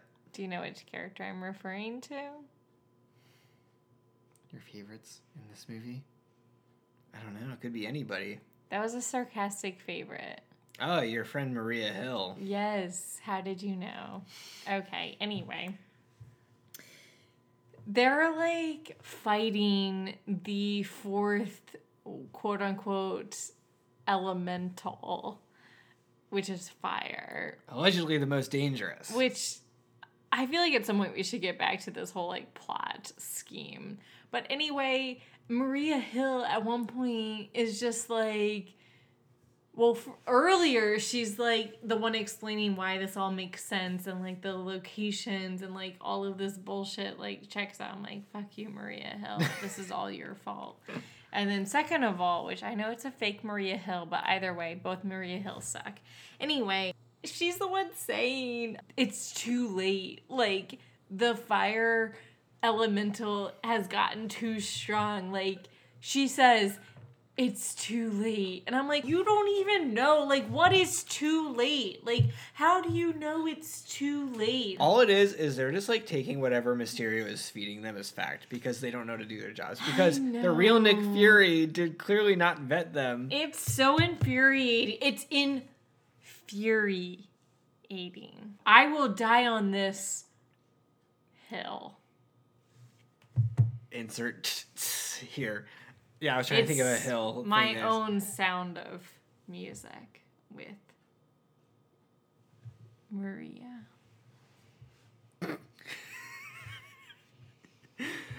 If you get it, until next time we're out of the Superverse. If you get it, you get it. So we have this fight with the fire elemental. We think through the eyes of Peter that Mysterio has just committed a act of selfless heroics. And somehow survives. But, you know, he had to survive, but he also had to make sure Peter saw him basically try to kill himself Tony doing Stark. Yeah, you know, I'm going to do that. I'm going to be the hero. I'm going to do the sacrifice play. And we get this great scene with Peter and Mysterio in a bar. Peter's drinking lemonade. Yes. And he's of sober mind. I just want everyone to know. Yeah, he is. He's not under the influence. But they have this great conversation where it's like, Peter is clearly thinking that he's like, well, I have been this responsibility has been thrust upon me. What would you say about the responsibility? Well, with great power, as you know. In the words of Peter B. Parker, don't say that again. I'm so sick of hearing it. You can but kind that's of, what they're doing. Yeah, but you can see like the gears turning in Peter's head. Like the place where he's at in his life. He has gone through all that he has gone through in the years since Civil War. He's gone to space, he's fought aliens, he has fought the Vulture at home, and he's tried to be a neighborhood Spider-Man. And I think that in his mind, he has doubt that he can even handle that level of responsibility. And now here he is, through no responsibility of his own, placed in the... He was on vacation. And what has been given to him is this object of immeasurable power that should not... Are you talking about Edith? I'm talking about Edith. This is something that should not exist, let alone be put in the hands of a teenager, Tony. Bad call. Yes, but the thing is about Edith is like he didn't even use it in this battle. Like he only used it on the fucking bus. Like there is nothing tying Edith to Mysterium at this point. Like there's no reason for him to be in his head like, oh, I don't want this power. I will now give my power, i.e. Edith, to Mysterium. There's nothing connecting it. Hold on, are you saying Mysterium? I don't know what his name is. I have literally all... I just want to cop to something now on the podcast. Oh, we're keeping this in. all episodes. I have both been saying Mysterio and Mysterium because I don't know which is which is why I mostly say Jake Gyllenhaal. And I still don't know what the answer is. Would you like to know? Sure. Mysterio. Yeah, that's what I said. Like Mysterio. Cheerio. I said Mysterio. Anyway, Mysterio. There's nothing connecting them. To me, Peter, he has these glasses, which he is connecting them very strongly to the memory of Tony Stark. And Fine. Which, like, I'm trying to view this through the eyes of Peter, a literal child, trying to grapple with everything that has been dropped in his lap. So he has these glasses, which are connected to an all-powerful AI, and he puts them on one time, and that results in him getting his classmate almost killed because he doesn't understand how to use it, much like he didn't understand how to use the suit without the training wheels protocol in the first movie. It's a good callback to that. And I think he jumps to the conclusion where, okay, well, I tried to use it once, and clearly, you know, he got the he got the talking to in the first movie from Tony as well about the suit and about like how he shouldn't be able to use these things if he doesn't understand the consequences of his actions. And I think this could have been communicated better. Like, okay, like I'm hearing this memory of Tony from beyond the grave scolding me again because he's giving me this ability and I'm not using it appropriately. So let me take this guy. Fine, but no. How do the glasses connect to what's happening with Mysterio? They have not been connected at all. He's like, okay, I'm here and I have this huge power that's been dropped in my lap by Tony Stark. I cannot handle it. I've tried to use it. I can't handle it. I don't want to do it. I want to give it to somebody, but I don't know anybody that I can give it to because he's not close with any other heroes. He fights the elemental. That has nothing to do with the glasses. The glasses have no bearing on him having the responsibility of feeling like he has to fight this elemental. I'm just saying that, like, if they want the glasses to be like him passing his responsibility that Tony has passed on to him to Jake Gyllenhaal, they need to connect the glasses to him doing the Spider-Man stuff. And they didn't do that. That is my issue with it. Like, I understand the significance of the glasses. And I understand Peter not wanting the responsibility, period. Straight up. Makes perfect sense. A great plot point. Like, I think that's an excellent plot choice.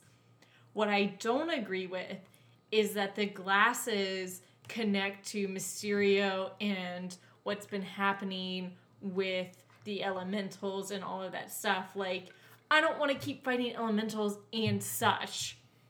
I want this new character too. What does the glasses have to do with that? Because the glasses had nothing to do with him fighting in the first place. Sorry if that went on too long. I agree with you. Maybe they should have taken this scene on the bus with Edith and put it in one of the battles instead. Yes, he should have been wearing the glasses in the fight scene or something. There needed to be something to connect the glasses with him having this responsibility. Because to me, the glasses were just like a fun gadget from Tony that had nothing... The suit had more to do with, like, give up the fucking suit. Like, that's more empowering.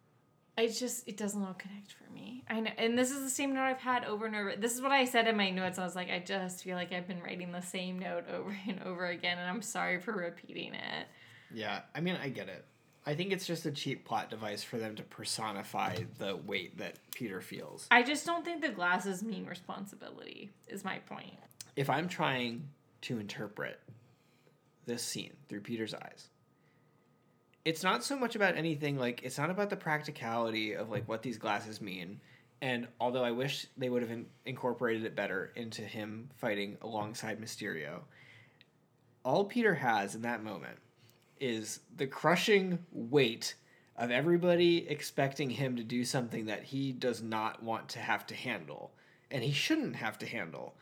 And he has this physical reminder of, like, the fact that for some godforsaken reason, Tony thought that Peter could handle this power. Whether, like, you know, what Edith is, I feel like is even besides the point. It's just like, I have this, and it is, like, reminding me of all the stuff that I do not want to have to do at this point. Like, I don't want to be operating on this level. And I'm here with you, and I've seen what you can do. And, like, I don't care. I just need to get this off my plate now. So here. You know? I get that it's a reminder, but I would like to be a reminder to say that he was fighting whatever before he even got the glasses. I know. The first fight was pre-glasses when they were still in Venice. I'm just saying that, like... So, like... I get what you're saying, like, that he's not connecting his, like, overall sense of responsibility with the glasses, but I think that's a flaw. Like, he was fighting this thing, he got on a bus, got the glasses, fought another thing, no glasses, went to a bar with this guy that he fought stuff with and was like, oh, I have these glasses. If I give them to you, it means I have no more responsibility. And I'm just saying at no point in the movie, I'm not even talking about Peter at this point, the movie did zero setup to connect the glasses with responsibility. There is zero connection at all, in my opinion, with the glasses and the responsibility. And I think that is the second major flaw of this film. Underneath the whole, no one's asking Spider-Man to take up the mantle of Iron Man.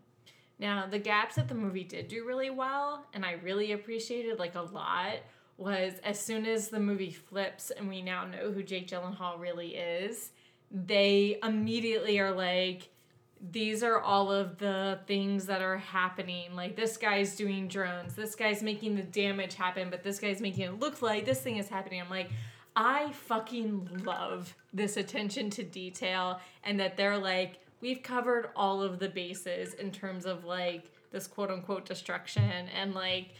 So people can't be like, oh, how do the drones work? Yes, this villain is like, I've got it covered. And I...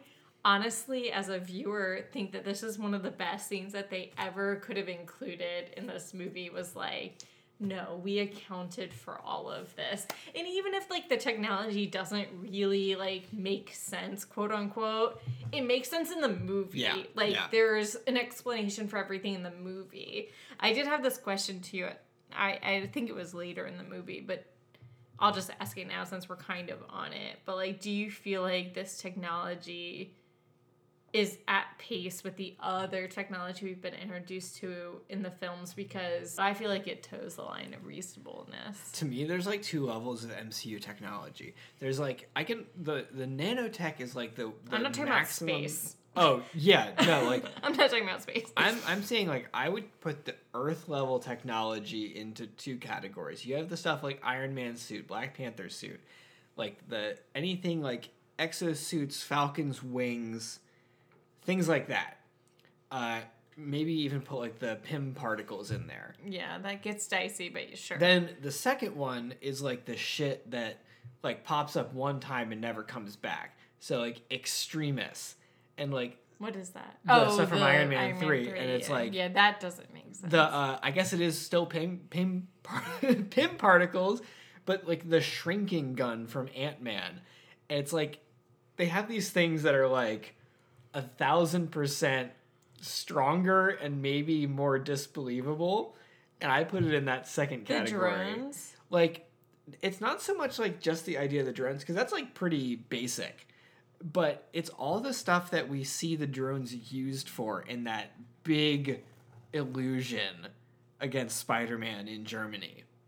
They're like in a full building and he's like manipulating the entire building. I'm like, I get the drone thing, but like this is too much. Like what I would love to see is like what that looks like from outside the illusion, because I feel so stupid being like arguing with any of this like in a movie like Spider-Man, but like drones would not be able to like black out something. Like he's like in this endless void. I'm like, this makes no sense. Like, he would end up walking into something. He would walk into a wall, which he does, but, like, only when Mysterio wants him to. Yeah. But, like, he's in a building. Right. And, like, he, like, falls off stuff, and then he lands on the floor. And, like I just don't know, like, what's going on. Like I do think it's well done. It is. And they show it, and I feel like I buy it. Like, I am actually willing to buy it. But I just mean, like, the actual technology of being able to do that... I'm like, does this match where we are? And I guess it does. I think it does. I think so, in too. the MCU, I think it matches. Because, like, there's some crazy shit going on. And even, like, for the things that I'm, like, slightly less willing to believe, it's, like, these fringe scientists and stuff. Like, I believe it was someone that has access to, like, Stark money and, like, all the weird shit that he had been working on. Because even I am assuming that within those 5 years, even... maybe he had worked on something else, just like puttering, that they somehow came into contact. They didn't have to explain it, but if they needed to. No, they don't need to. But the thing I find most unrealistic is that all of these drones are coming out of a satellite. Yeah. Yeah. In space. that seems bullshit. And then that all of the drones look like a projector you would find in your, like, 10th grade science class. Yeah. Which But with, like, Will my Jets on it. office literally owns, like, a projector that looks like that. No, it doesn't have projectiles, but it looks like that kind of, like, that's what it looks like. It's, like, white, and Yeah. it's, like, got a rounded, like, screen. Like, it's, like, the actual technology is not that advanced. What the technology can do is what feels unrealistic.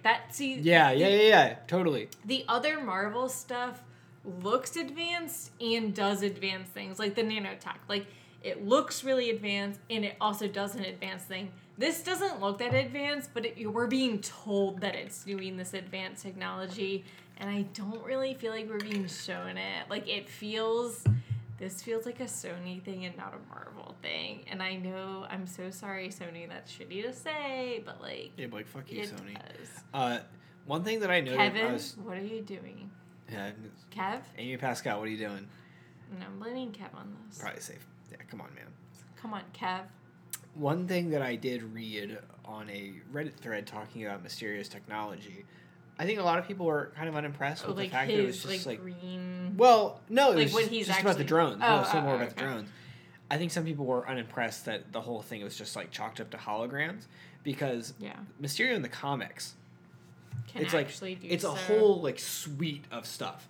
It's like it goes from like very basic like parlor tricks to like hallucinations. Like he like drugs people. Yeah. Which is kind of like a They kind of show that. I mean, he's not actually drugging Right. Peter, but it's like a scarecrow style thing. Yeah. So I feel like it would I have been think like they kind of do that through the hallucination. Yeah. Or not.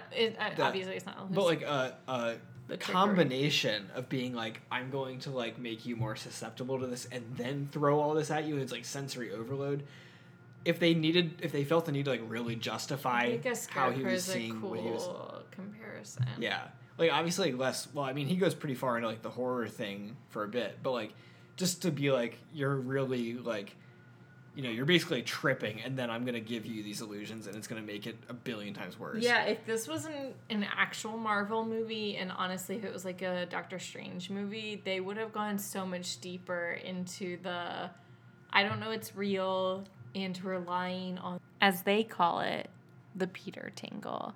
I just think that they could have, I'm drinking. if they had done that for real with Doctor Strange type of thing, they would have gone really deep into that and would have been really fucked up and really would have fucked with your head. Yeah. Kind of like Inception. Like Yeah. you don't know what's real and what's not, and you need to have something in your hand to like link you to the real world. Yeah. And I think it's kind of a missed opportunity. Like, I really like what they had, but the opportunities are maybe a bit missed. But the saving grace is if for whatever reason they were like, we're gonna bring Mysterio back. Mysterio doesn't have to be Quentin Beck. no, it doesn't. And it's Or great you mean 'cause they- Jake Gyllenhaal? Yeah, because they that's not his established real name. right, but they established like this team, and like they have this technology did not die with Jake Gyllenhaal. Like it's all there, all these guys, because like Peter didn't know about them. Like they're all doing their thing, Yeah, he doesn't know that there's a whole network of Yeah. people. Yeah. and like they could just as easily, just Well, never go back to it. that but- might come up in this new film because they know that somebody released that tape. Mm-hmm. And we see that at the end of this movie, what's his name from, which is a connection to Iron Man. Oh, 1. can I just say how much I love that? Like you when may say that. they did they started introducing like how all these characters were connected, and first we get the thing with Jake Gyllenhaal's character being the one that created Barf and like being off stage in the scene in Civil War where he's like, using it as his personal therapy. But the fact that they brought back the scientist that gets yelled at by Jeff Bridges in Iron Man 1 is the Unfairly. greatest shit. And like I also like the way that they like showed it. Like they had it like in black and white, and it was just like this guy, like the most unassuming character that nobody remembered because he was just there. Like and it's a great scene, getting yelled at because Tony Stark built this in a cave with a box of scraps. But you're paying attention to Stain because he's this intimidating presence towering over this other guy who has 3 lines in the whole movie. And then gets brought back 11 years later because he's still pissed at what Stark. was that actor doing? You know, he's chilling. But, you know, like for any problems that or misgivings I might have about these movies making the villains tied to Stark instead of Spider-Man, this is like such a great way to do it. No, I think it was, and that's what I meant earlier when I said this was such a great group of villains to do as opposed to Endgame. Yeah, like it was so good to do this whole like anti-Iron Man bit. And I think it felt very realistic. Like, that's why I like Mysterio as a villain. I like all of the background that they get. I think we've already talked about a lot of it, that there are two big flaws that they tried to do with this movie that they didn't need to do. Like, they could have just done a Homecoming-esque Spider-Man where he's on a class trip with his classmates. Yes, we get it. It's after Endgame. It's weird that they're going to Europe. We know that in our hearts that this doesn't make sense and that Europe wouldn't look the way that it does. But whatever, they're there. And that he gets... I just think that they could have just done that he gets roped into this whole Mysterio plot line and they don't need this whole fake Nick Fury thing. And especially since like they haven't brought in this fake Nick Fury thing, and we're how many years out of this film? How many years has it been since? 2. What? Oh my god. All right, 2.5. Time doesn't exist. I could have sworn it had been 5 years since this movie came out. No! We've all lived many lives. Some Okay, more than fine. others, apparently. Okay, fine. I'll nix what I said last, but I still think they didn't need to do this whole Nick Fury thing. Like, they could have just done a more simple plot with Tom Holland's Spider-Man and Peter being like, I don't want the responsibility that I took on in Endgame or what I took on in Infinity War. Like, that could have just been his own personal journey. Like, I shouldn't have gone on that airplane or that spaceship or whatever. Like, I should have stuck to my neighborhood Spider-Man. I bit off more than I could chew. Like, they could have done that. Yeah, maybe had... And looped in the whole Mysterio thing. Like, Mysterio was a great villain. Yeah. They kind of included the entire... Need Edith. They could have put the whole Nick Fury thing in a post-credit scene if they wanted to. Like, have Peter meet Nick Fury and then him leave and turn to the Skrull. Yeah. Bada bing, bada boom. Yeah. And then have him play all the guilt and responsibility business off on, like, Ned. Have them have some scenes together that aren't comic relief. Yeah, like, and I honestly don't feel like you added anything to this movie. Like, that did nothing. We could have just... And honestly, it would have meant more. It would have connected more to, like, Spider-Man at the core, that, like, this responsibility is coming from within. It's not coming from a fucking pair of glasses. You know what? You know what they should have done? Have Spider-Man... Go to Hold on. a boxing Hold on. gym. Well, I have to... in lieu of, like, Edith being a plot device, just have, like, a moment where someone of authority is distrustful of Mysterio. Instead of having, like, the previously indisposed head of S.H.I.E.L.D. put blind faith into this guy who's just made up his whole backstory. Maybe someone's, like, doubting Mysterio, being like, are we sure this guy isn't just full of shit? And, like, putting the onus on Peter to, like, make the call. And then Peter's like, fuck this. You are good at your job. You go fight them. And then he gets another healthy dose of guilt on top of that. But who's that with? It could just be like Ned. Like, just somehow, like, sow this distrust, or, like, maybe he's just, like, a sketchy guy and everyone doesn't Like, love him. Spider-Man doesn't trust him, or he trusts him too much because he's like, no, I Well, just want Spider-Man anyone would to trust take him, it on. but, like, someone that he's close to, but not this fake Nick Fury, is like, do we know about this? Like, are you sure you want to leave it in his hands? That seems like Ned would say that, yeah. Hey, John Watts. Director's cut, baby. Is John Watts the director? Yeah. Okay, I was like, who are you speaking to? Are you Just talking some to me? guy. That's Yes, not my name. co-host, John Watts. I want to spend a little time on MJ, if we may. Let's do it. What do you think? I really like their dynamic in this movie. I mean, they get, like, a lot of screen time, whether it's not necessarily together, but we just see Peter talking about it. I know we talked about how maybe this was not earned necessarily. At least the point where we start in it coming out of the first movie. But as it goes, I really like it because I think they're cute. Yeah, I And- ship them. Yeah. don't get me wrong. I just don't like being told that Peter already was in love Right. with Could have her. done without that. But I really like the scene where she like figures out that he's Spider-Man, and then it's like I was only like 67% sure, because in the other movies, like the other series, the Kirsten Dunst. Kirsten Dunst finding out was unequivocal. Like she knows, like obviously. Yes, like, but she never figured it out. That was the No, best she didn't figure it out. thing. Honestly, that is the best thing this movie did, was Yeah. having MJ Because figure it out. she didn't figure it out, and Emma Stone didn't figure it out. Like Peter was just like, "Hey, I'm Spider-Man." He on, told her early which was on, refreshing, the which we Gwen talked about. If you haven't thing, listened to our yeah. episode on that, but yeah, this is definitely like, okay, this is like a different MJ. Like she's on to you. Yeah, I have some thoughts and questions on that. So, well, one, I think Zendaya seems very young in this. Like, she seems so youthful, which is weird because she's like doing Euphoria basically at the same time, where she does not seem very young. She just like has like a very youthful presence on Yeah. the movie of this. But I just don't know enough about the MJ that's in this movie. Like, is this MJ based off of any comic? Because the only MJ I'm familiar with is this like Kirsten Dunst version, where she's mostly kind of damsel in distress, or just like doing her own thing, actress, like in a love triangle, very love interest adjacent. And this MJ feels, again, I said this during the Spider-Verse episode, like, I think this version of Zendaya should be Gwen, and I think she should be being set up as Spider-Gwen. And I think it's a waste to have her cast as MJ, which I feel like MJ's in a box. And I think they're exploring outside of that box in these movies. Like, I don't think they're keeping to that, which I love. I think that's great.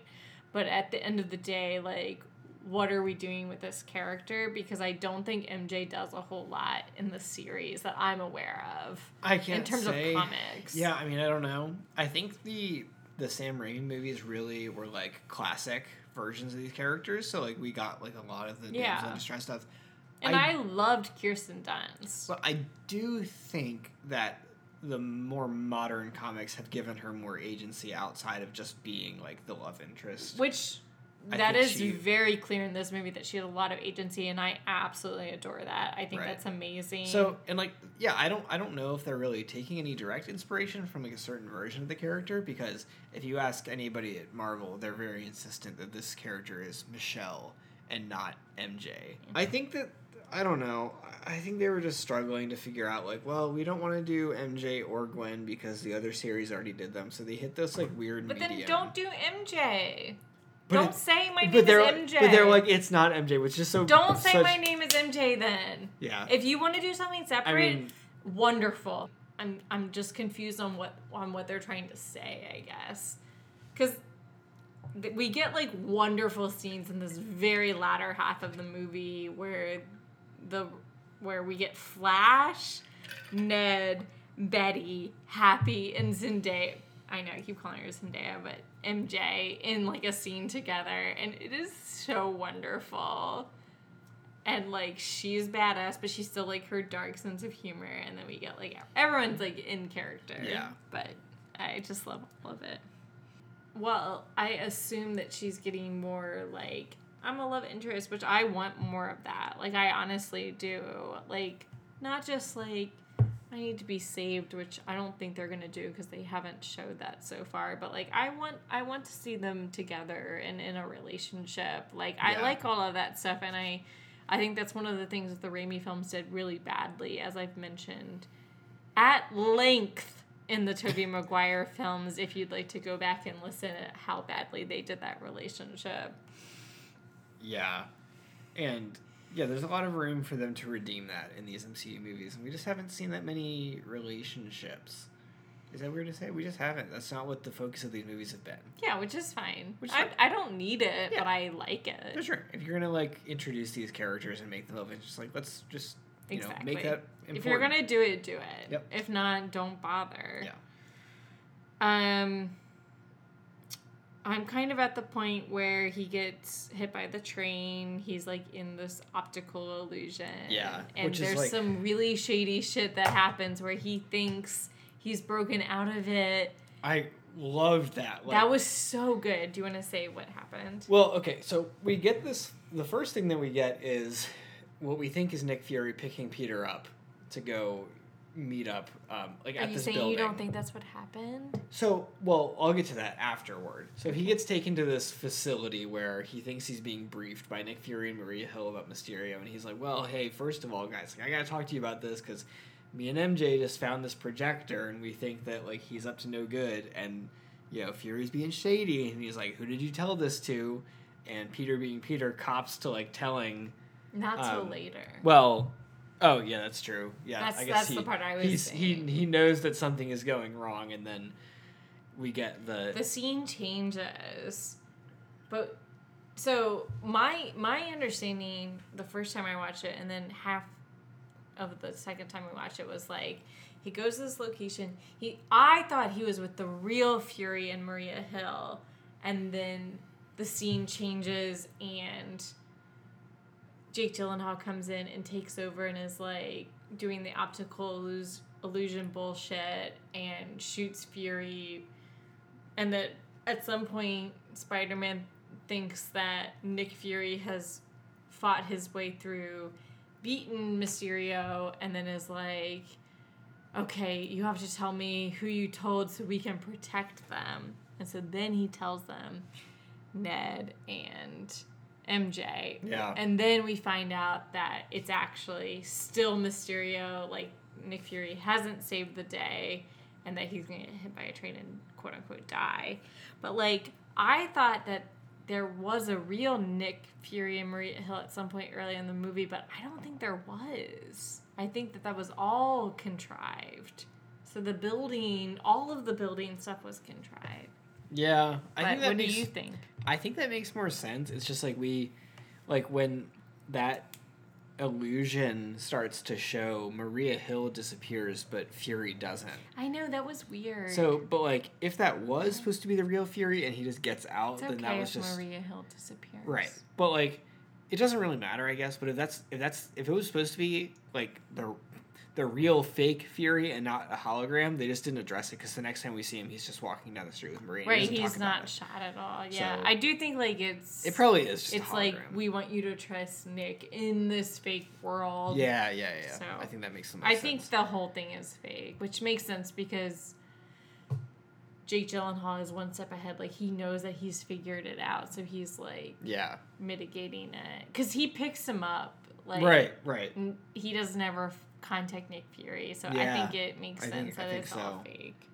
And I mean, this is And like this drones are high tech. They don't. Again, I don't think they really make sense technology wise, but we're accepting it. yeah. We're And I mean, accepting this it. is like Mysterio's like grand illusion. Like, this is like his hardest worked project, Yeah. and it's like it's That's pretty the wild. other thing is like all of the improv with the illusions. Like, how are the drones keeping up with the story when it's being made up on the spot? It's just the one of those technology. things. Yeah, we just kind of have to accept that he's got a bunch of graphic designers working on overtime, and they can see the future somehow, so they know what to create. Okay, fine. But Thank the Tony Stark thing is so fucked up, and it's such a cheap shot from Mysterio, but it works so well. Which 'cause Tony he's like, Stark thing? Tony Stark crawling out of his grave and being like, if Oh, you had yeah. been better, like Tony Oh would yeah, still I be think that's alive. all good. I think that's yeah, really I just good. love that. It's like, okay, like this is like obviously the cheapest jab at all of Peter's that's the insecurities. point. I know, like Yeah. it's just like low hanging fruit, but like it's so But effective it's anyway. supposed to be low hanging fruit. Like, you're supposed to know that part's fake. You're not supposed to know that the Nick Fury part Yeah. is fake, which I think that's all done very well. Like, I that's why I think Mysterio is a really good fake / real villain. Yeah, like yeah, the absolute the master stroke of like revealing Mysterio outside of like the suit, like his face, like wearing the mocap suit and like making it look like we're just like outside now with no one around, and then like yeah, insane. You know what he looks like? The fucking Riddler. He does. I'm like, are we about to enter a Batman movie? I mean, I'm not I opposed said what I to said it. about the Scarecrow. But like when he got hit by that train, I was like, oh, I didn't see that coming. No. But he's fine. You know, He fell asleep, but he's less. fine. couldn't have Took asked a for a better nap. place to wake up in prison than the Netherlands. That was really cute. And then we get one of the sweetest scenes with Happy and him. I almost started crying during the scene where he just like hugs Happy and they just like have this moment and they're like, he's like, tell me something that only you would know, because he's like mistrustful, and Happy's like, what the fuck is going on? And he does, and then like he's like, no, you're real. And like Happy knows how distraught he is, because Happy in the past has not been the most great sidekick. He's a little paranoid and big for his britches, but in this moment he's like exactly what we need him to be. Yeah. He's a good like Hagrid character. Totally. He's such a Hagrid, if we all know Harry Potter, which we all do. Also, this whole scene is just like Tom Holland being like, I'm gonna flex my acting, guys. Like, watch this I crying. thought you were gonna say abs. But No, that was no, earlier. he No, but he is getting like stitched up or whatever. Yeah. But no, he really got to like show off. Like he does such a good job. Like when he's like, don't get any closer, and then he's like, just. I remember like when the trailer for It this is came good out, acting. and yeah, they put. I said earlier they put a lot of stuff in the trailer for this that they shouldn't have. But they did have like the scene where he's like, I just like really miss him, and his like eyes are all red and stuff, and everyone was like, oh my god, like this is so sad, and like His eyes are red for a lot of this. And They Happy- use that fake Oh, stuff yeah. for sure. but, like, and Happy has to be like the bigger person. I do really like this, like him making his own suit with the nanotech, and he's like, I Yeah. can customize it, and then it like builds it. Like I think that's really fun. Yeah, And like very like that's a good nod to Iron Man. it I is. think. So I honestly, as much as like I really don't like the whole like And Happy being like, yeah, Like, you're I taking see over him thing. in you. like I like that because it's like the way I choose to interpret this, because I hope that's like how it was intended, was like Peter is like not taking up the Iron Man mantle, or he's not taking like He's the not role taking that the he had. power. But like yeah, like Tony, like parts of Tony like will live on like through who Peter is. Yes. But then like I even feel like it's kind of like just a joke, but like Happy's like, I got the music, and he puts on AC/DC, and Peter's like, oh, I love Led Zeppelin, and it's like played as a joke, but it's also like, well, like yeah, Peter is not Tony, like he's just not. Well, like, and Happy even says that like you're not Tony. No one's Like, ever gonna be fucking Tony. yeah, so I feel like that's like the way to be like,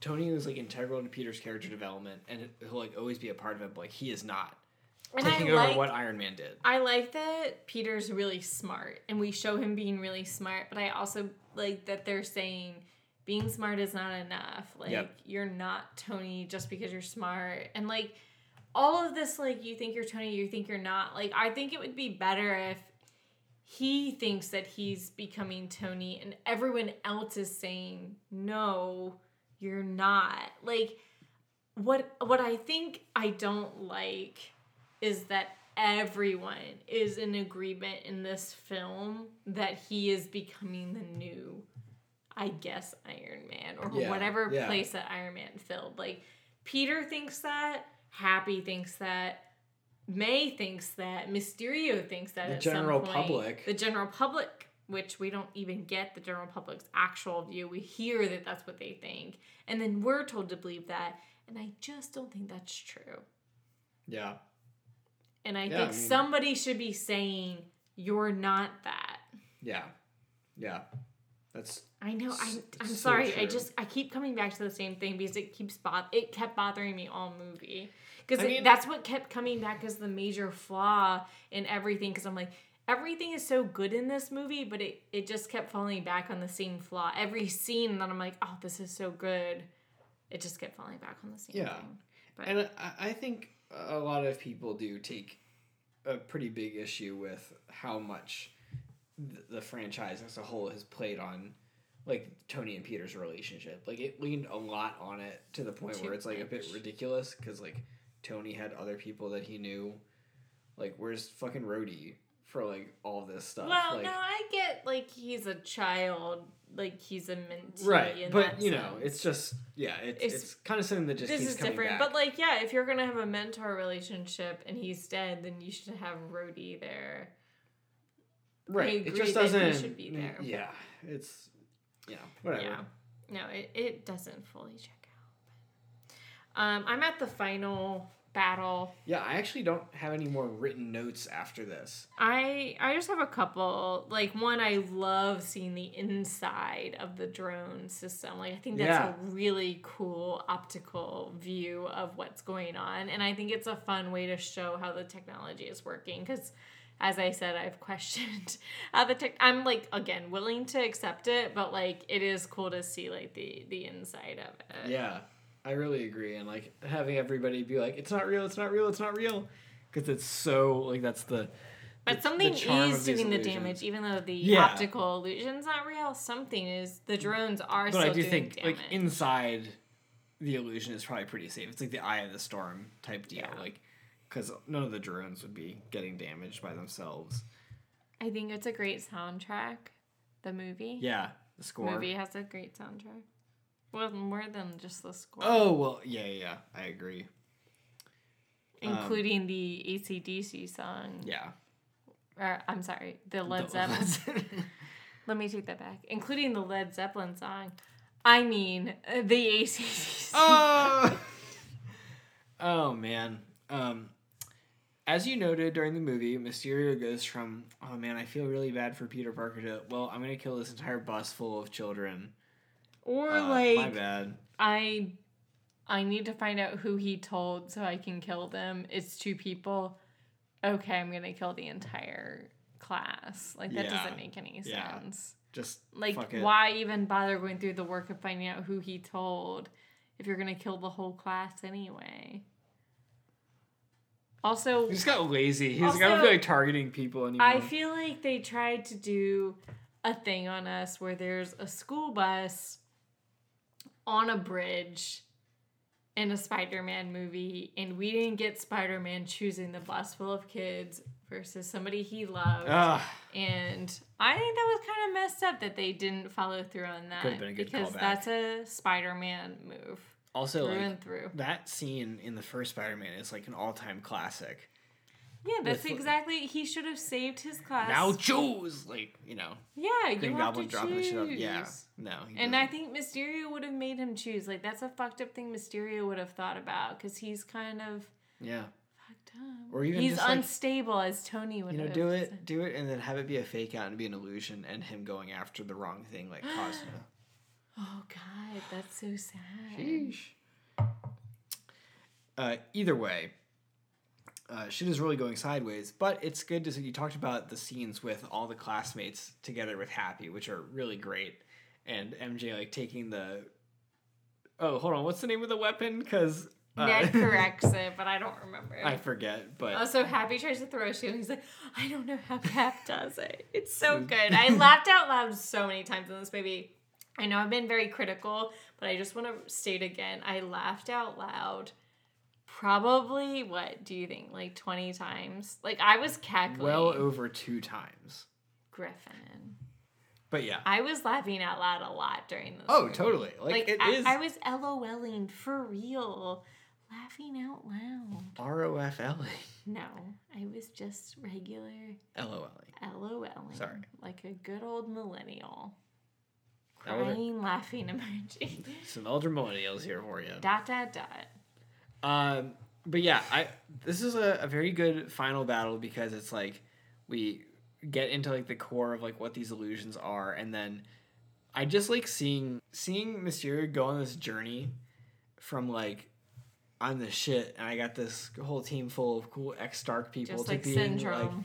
like getting so angry and being like, God damn it! Like he's like about to have like a vessel burst. Yeah, in but his he has forehead. a plan. He does. He has a greater plan. He does, but like Not like Syndrome. it's it's always satisfying to see the villain start to lose it. It wasn't even though in he wasn't- this yeah. because it wasn't satisfying.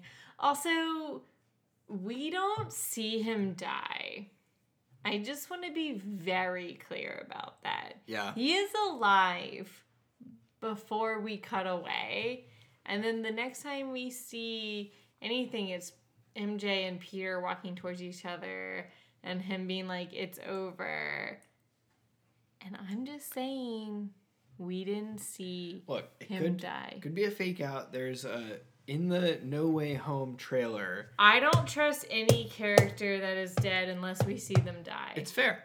In the No Way Home trailer, they have lawyers being like confronting him, and he's like, "I didn't kill Mysterio," and they're like, "Yes, you did," like with the drones, and they like say something about how it's like they're his drones or something. So I am curious to see if. Well, like, yeah, that's we gonna... get the whole drone thing, and like obviously in the post-credit scene, we see him being like execute drones, which we know he means like end drones, which I don't know why he would ever say execute. That's a dumb phrase to say. I think it makes sense. I would never use that term. Well, because that's what Edith says.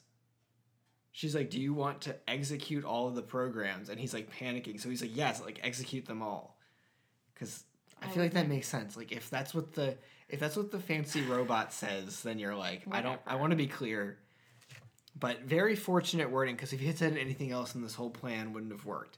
I'm just my only. What do you reason... mean fortunate? You mean for Mysterio, or you on Mysterio's side? Yes, fortunate for Mysterio. Oh, if weird. Peter... I'm on Peter's side. Oh, okay. I didn't realize. Wait, is Peter the... I thought Mysterio was the hero of this. In your story, he is.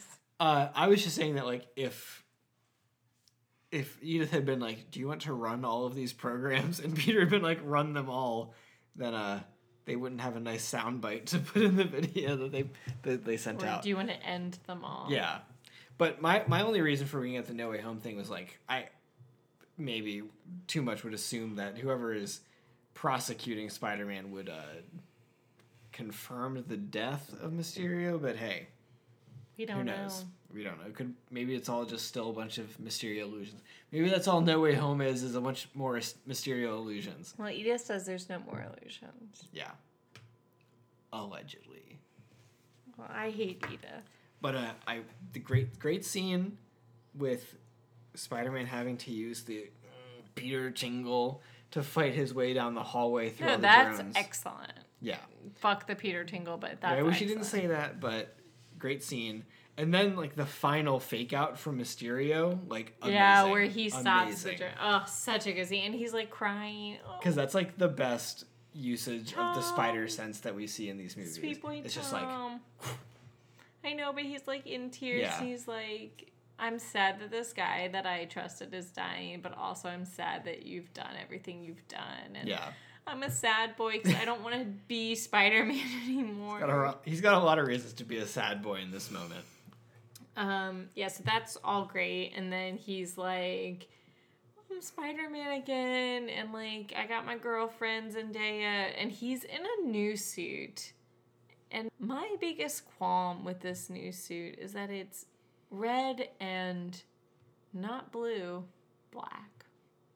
Why, Griffin? Why is it black? Are we doing Venom?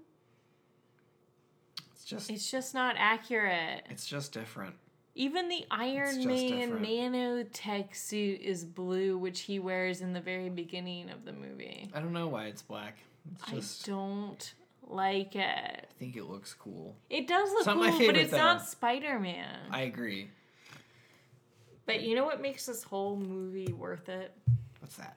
J. Jonah Jameson. Man, that was like some of the biggest applause that this movie got. We were in theaters when this movie came out. The night it probably came out. Yeah. Probably Thursday night. Like we're seeing tonight. And it was like ape shit in the audience when J. Jonah Jameson, because it was kind of an intense movie, and then like for that to show up on the screen, everyone was like, what? Yeah, like it was exciting. Great moment. It was very exciting for like a kind of devastating film. Yeah, and it wasn't like everything is fucking leaked from Spider-Man No Way Home. Like they cannot keep a close book on any of this, but they did not. This did not leak at all. At least not to me. No, not at all. I don't think so. But like, J.K. Simmons just has that recognizable voice, and as soon as anybody heard like the first word, bananas. It was so bananas. good. And just Fantastic. like the take he has on the whole situation, it's so good. but devastating. It's good, but devastating. But like, the devastation was worth like that. Like that is such a good callback, especially since we didn't have him in the Andrew Garfield movies. So it's even more like earned, I guess. And like him being presented as like this InfoWars style character, like I love it. It's such a good interpretation. Ugh, so good. Best way to end it, like as if it wasn't like already enough. Just like having it be like that's like unthinkable. Like it was and still is, and I don't know how they're gonna resolve it at the end of the day. But like the one time in the comics when Spider-Man revealed his identity to the world, they ended up having to like retcon it with like one of the worst comic book arcs ever. They're about to do that with this movie. Everybody fucking hates the comic that did it because he like traded his marriage to MJ to the devil, or Mephisto, who famously did not appear in WandaVision. And you know, I don't think they're gonna botch it because they have the exact playbook on what not to do. But hey, we could go see it tonight and they just do the same shit over again, which would almost be worth the price of admission. Which we keep saying tonight for you all, but in IRL, we have to wait 4 more nights to see it. Yeah, it's Sunday, and we can't see it till Thursday. To be clear, we're not there yet. We are on bated hook. Is that the term? We're waiting on bated breath. We are on bated breath. We're on fish hooks. We're on pins and needles. We're ready. That's for damn let's sure. Let's quickly wrap up because it's been a very long episode. Yeah. Oh my God, We've had a lot to say. And longest episode in show history here, folks. I did want to say my favorite scene, which is the British Crown Jewels scene, which is MJ and Happy and Ned and the whole crew in the British Jewel Tower of London, which I have been to, I would just like to say, which was very fun. Yeah. I identify, and I loved that whole scene. Everything about it. It's a really great scene. The drone with MJ taking the weapon, all of it. Yeah. Happy, like, not really protecting them, but, like, the effort was there. Yeah. All of it was great. You gotta love it. And I think, you know, I always struggle with my favorite scenes, but I would have to say mine is, fuck it, the big illusion in Germany. I know we talked about it, but hey, it's so good. It's the fire. Well, the thing that ends at him getting hit by the train in the building. Oh, in it's Germany. It's the pinnacle of Mysterious capabilities in Prague. As a villain, and it's just fantastically done. Visuals are amazing. Really good. It really portrays Mysterio as, despite his powers being a fake, quote unquote. Despite Mysterio's powers being fake, quote unquote, it shows you like how much of a threat he really is. Yeah, he gets in your head. Because it's easy to write him off until really you're there in the shit. And I think it's underdeveloped. Yeah, that part of is. him. Yeah. So, you know, I wouldn't be mad if we got another shot at him. But. I think Mysterio's gonna come back one way or the other. I don't think he's really dead because we didn't see him die, and we all know comic book / soap opera lore. Yeah. Thanks for sticking with us. If you're still here at the end of the episode, we have absolutely adored talking about the Spider-Man movies. We're so excited to talk about the one that we're seeing tonight, Winky Face. And you'll be hearing that very shortly, hopefully. Yeah.